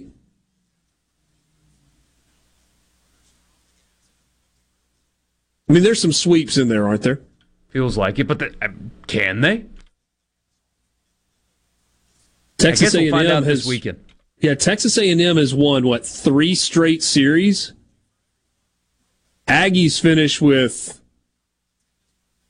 Kentucky on the road, Arkansas on the road, Florida, Alabama, and at Mississippi State. What we're gonna do right here is go back.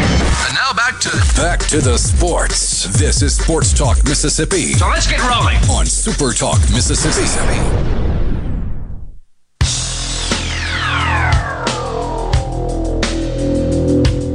A Monday warrior, mean strike. Today's Tom Sawyer, mean pride.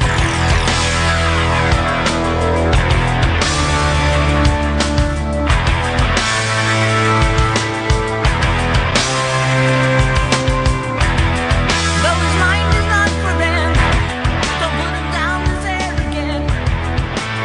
Back with you on Sports Talk Mississippi. Thanks for being with us this afternoon. Sports Talk brought to you in part by Visit Oxford, who reminds you that Double Decker is now just a week and a half away, and Sports Talk Mississippi will be there next Friday. We'll be in front of the Visit Oxford Cottage on Jackson Avenue, just off the edge of the Oxford Square, from 3 to 6 a week from this Friday to kick off Double Decker. For more information, go to visitoxfordms.com. Be sure to follow them on Instagram, Facebook, Twitter, and TikTok. All the information you need about the musical acts, the food vendors, the art vendors, the whole deal. Going to be a big, big weekend. Not this weekend, but next weekend in Oxford. This weekend, kind of a big weekend in Oxford as well. Ole Miss hosting LSU in baseball, and there is a concert. I think we've heard about it, talked about it a bit. Morgan Wallen. Just a little bit.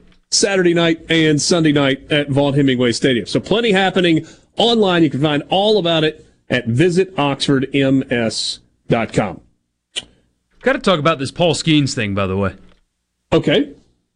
So, it's not anything that stands out to me, but it's going viral online, so we need to talk about it. He was doing his media op this week and was asked about the environment at Swayze and stuff like that, and he said, quote, "I don't think they'll be throwing a lot of beer this weekend. Fair or foul?" LSU pitcher Paul Skeens saying, "I don't think they'll be throwing a lot of beer this weekend." I don't know that there's any reason to say it, but if anybody can say it, it's Paul Skeens. He leads the country with 104 strikeouts. He was kind of average last week against Kentucky and still struck out 13. In the history of college baseball, nobody has struck out more per inning than he is averaging at 17.6. Throws a 102-mile-an-hour fastball, a 93-mile-an-hour slider. He's not really walking people. He pitches with a ton of emotion. He's fiery on the mound. I mean, if I'm Jay Johnson, would I prefer him not say something to incite, perhaps, a team that has struggled? Yeah, I probably would prefer that. But, I mean, there's like some Yogi Berra here, isn't there? The whole "it ain't bragging if you can do it." Yeah, true. If anybody can back it up, it's him. I think two things can be true at once. This is kind of how I live my life, right? I am totally fine with a little spice and entertainment value. And people are doing the, bulletin board material. What? Like Ole Miss wasn't going to try really, really hard to win this series? It took Paul Skeens at 3-12 in the SEC, knowing that they are desperate to win baseball games. If they don't, they might not even get to go to Hoover on Tuesday.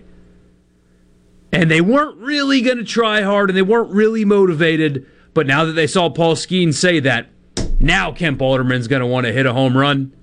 And so the concept of that just is ridiculous to me.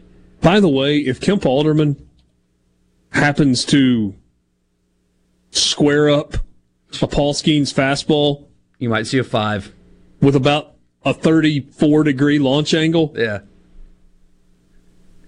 You might see a 5 in front of that number. And so, the concept of bulletin board material, it's just so stupid to me when it comes to SEC sports. Like Ole Miss is going to be more motivated now than they were before. That doesn't make sense. However, if you dish it, you got to be able to take it. If Ole Miss does hit some bombs off of them, it's going to get thrown right back at him, and so be it. As somebody that enjoys entertainment, that's what sports are. To me, they're entertaining. I love this stuff. Talk a little junk. And it's not like this is tame, too. I don't think the students are going to throw beer in the air. It's not like he was like, Kemp Alderman sucks. I'm going to strike him out 3 times. When it comes to trash talk, this is as tame as it can be.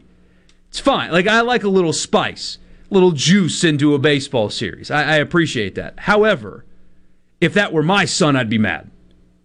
I think both those things can be true at once. I feel like a bit of a hypocrite, but James has my genes. So the chances of him being a really good baseball player, kind of slim, at least at this level. He already swings really well. I'm impressed with his swing. But he's got my genes. He's not playing high-level sports. He's going to have to study. But if he just so happens to become a good baseball player, I will not let him play if he starts flipping his bat and showing up opponents and stuff like that. Playing... Borky yelling at clouds. Hey, and I'll own that. Playing and being successful and winning is enough. You do that, you round the bases, you high-five your teammates, and that is all you do. You don't talk about your teammate or your opponents in any way other than respectfully.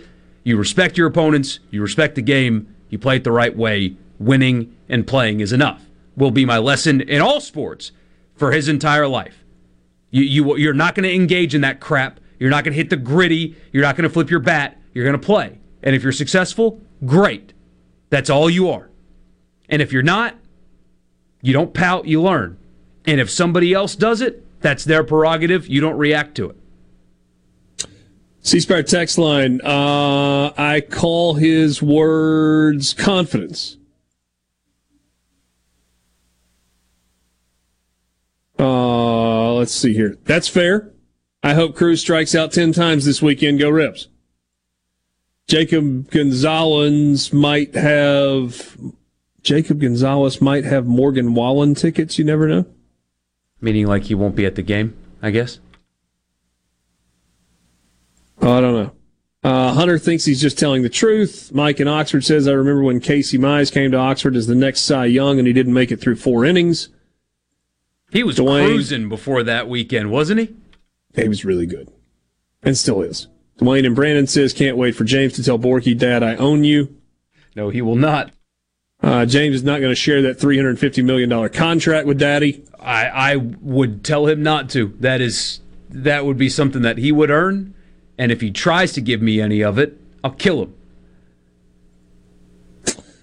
Paul Skeen's numbers this year. He's gone 7 innings twice. Did that against Arkansas and against Tennessee. His shortest outing this year was against South Carolina, 3 innings, but that was because of a rain delay. They went into a weather delay. He did not come back after the break. Last week against Kentucky was the most average Paul Skeens had been all year, 6 innings, 7 hits, 5 runs, 4 earned, with 1 walk and 13 strikeouts. He has struck out double digits in 8 of his 9 starts, and he had 8 strikeouts in the 3-inning performance against South Carolina. 12 against Western Michigan, 11 against Kansas State, 13 against Butler, 12 against Samford, 11 against A&M, 12 against Arkansas, 12 against Tennessee, 8 against South Carolina, 13 against Kentucky. That's for a total of 104 strikeouts in 53 1/3 innings with 9 walks. He has given up 5 doubles on the year. How many home runs is he allowed? He's allowed 2 home runs, both against South Carolina. So how about that? He recorded 9 outs against South Carolina. 8 of them were strikeouts, and he gave up 2 home runs, and a total of 3 runs. He's good. I mean, he's possibly the number 1 overall pick. Has 1 loss this season that came against Arkansas. I mean, he's gettable. He's elite, but gettable, which is a relative term. But he lost that game because Arkansas's Hunter Holland matched him pitch for pitch. But LSU couldn't do anything offensively against Holland in that game. He came out of the game, and Arkansas got to the bullpen in game one of that series. Yeah, that's a relative term. Gettable for him is different than other guys' gettables, but it's not like he's perfect. If you get him out of the game after 6 innings, or anything short of that, then you have accomplished something. And you just hope that you've held the LSU offense in check so that it's a game where you're in it. And then that's LSU's weakness, right? Who comes on after the starters? Yeah, I mean, that's kind of... And it's largely because of injuries, right? I mean, they got a bunch of guys that are banged up in the bullpen. Not to mention Gavin Dugas, his injury. By the way, Dylan Cruz, batting average dropped last night. He's hitting .491 through 36 games. .491. Is that good? It's not bad. 12 doubles, 9 home runs, slugging .828. How about Tommy White? The transfer from NC State has not disappointed. He leads all of Division I baseball in runs batted in. He's got 12 home runs on the year, which leads LSU, but he's got 62 runs batted in. 12 home runs and 14 doubles. Wow. They can really, really hit. But the pitching staff has been... It's been tough the last few weeks with injuries. We'll be back. Sports Talk Mississippi. If it's sports in Mississippi, you'll hear about it here. Sports Talk Mississippi. You like this show, huh? Yeah! Super Talk Mississippi.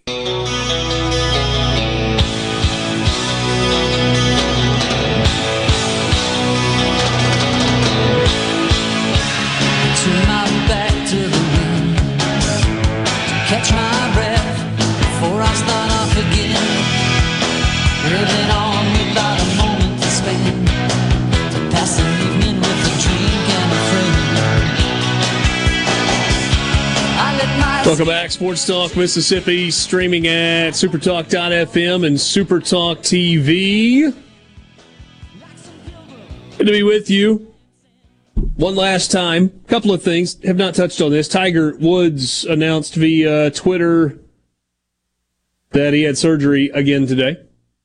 Earlier today, Tiger underwent a subtalar fusion procedure to address his post-traumatic arthritis from his previous talus fracture. It was performed by Dr. Martin O'Malley at HSS Sports Medicine Institute in New York.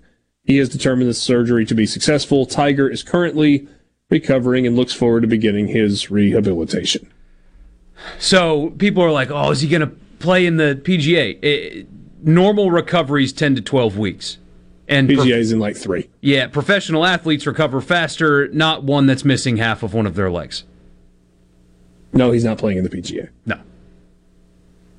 I mean, it's like quick Google search. I mean, these are like reporters like, will he play? It's like, just type it in. Probably not playing in the U.S. Open either. No, probably not. Probably not playing in the Open Championship. Maybe, but probably not. It's not like it's at St. Andrews this year. Yeah.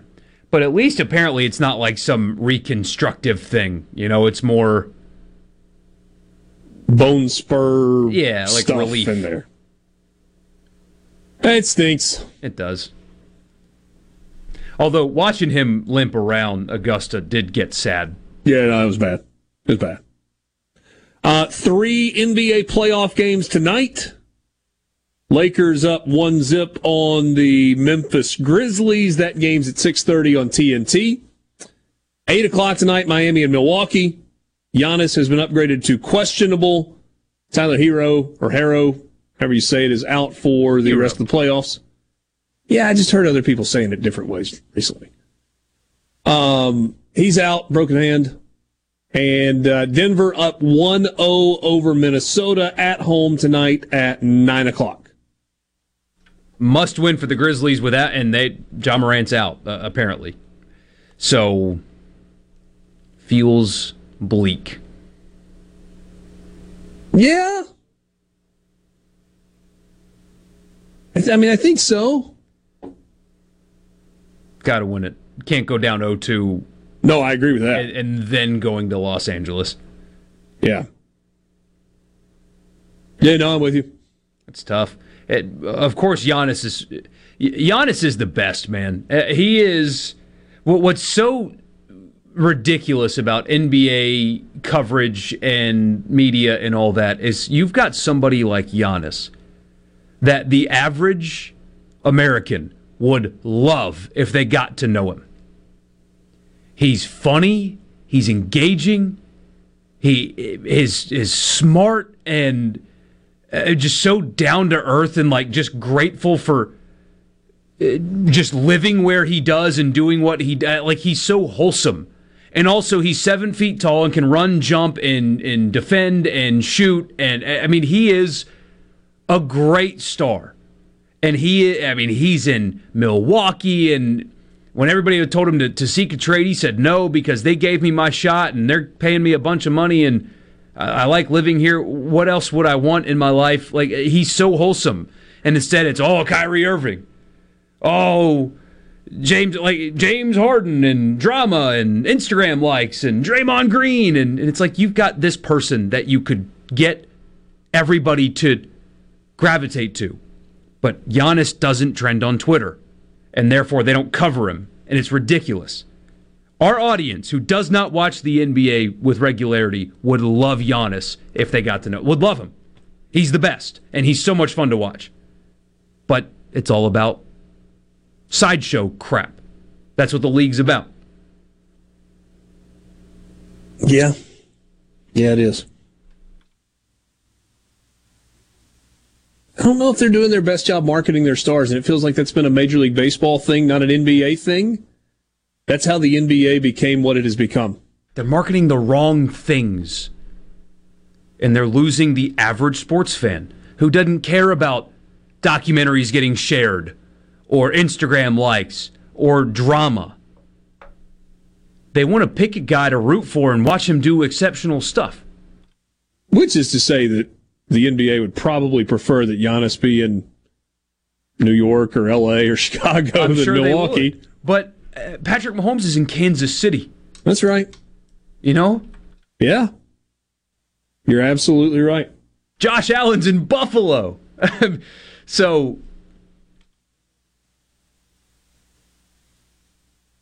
which is a bit of an outpost. Little bit. It snows a lot. No disrespect intended. Thanks for being with us on this Wednesday afternoon. We will continue to get you ready for an SEC baseball weekend. We'll talk some more college football and a whole lot more tomorrow afternoon on Sports Talk Mississippi in the Pearl River Resort Studio. For Michael Borky, I'm Richard Cross. Good night.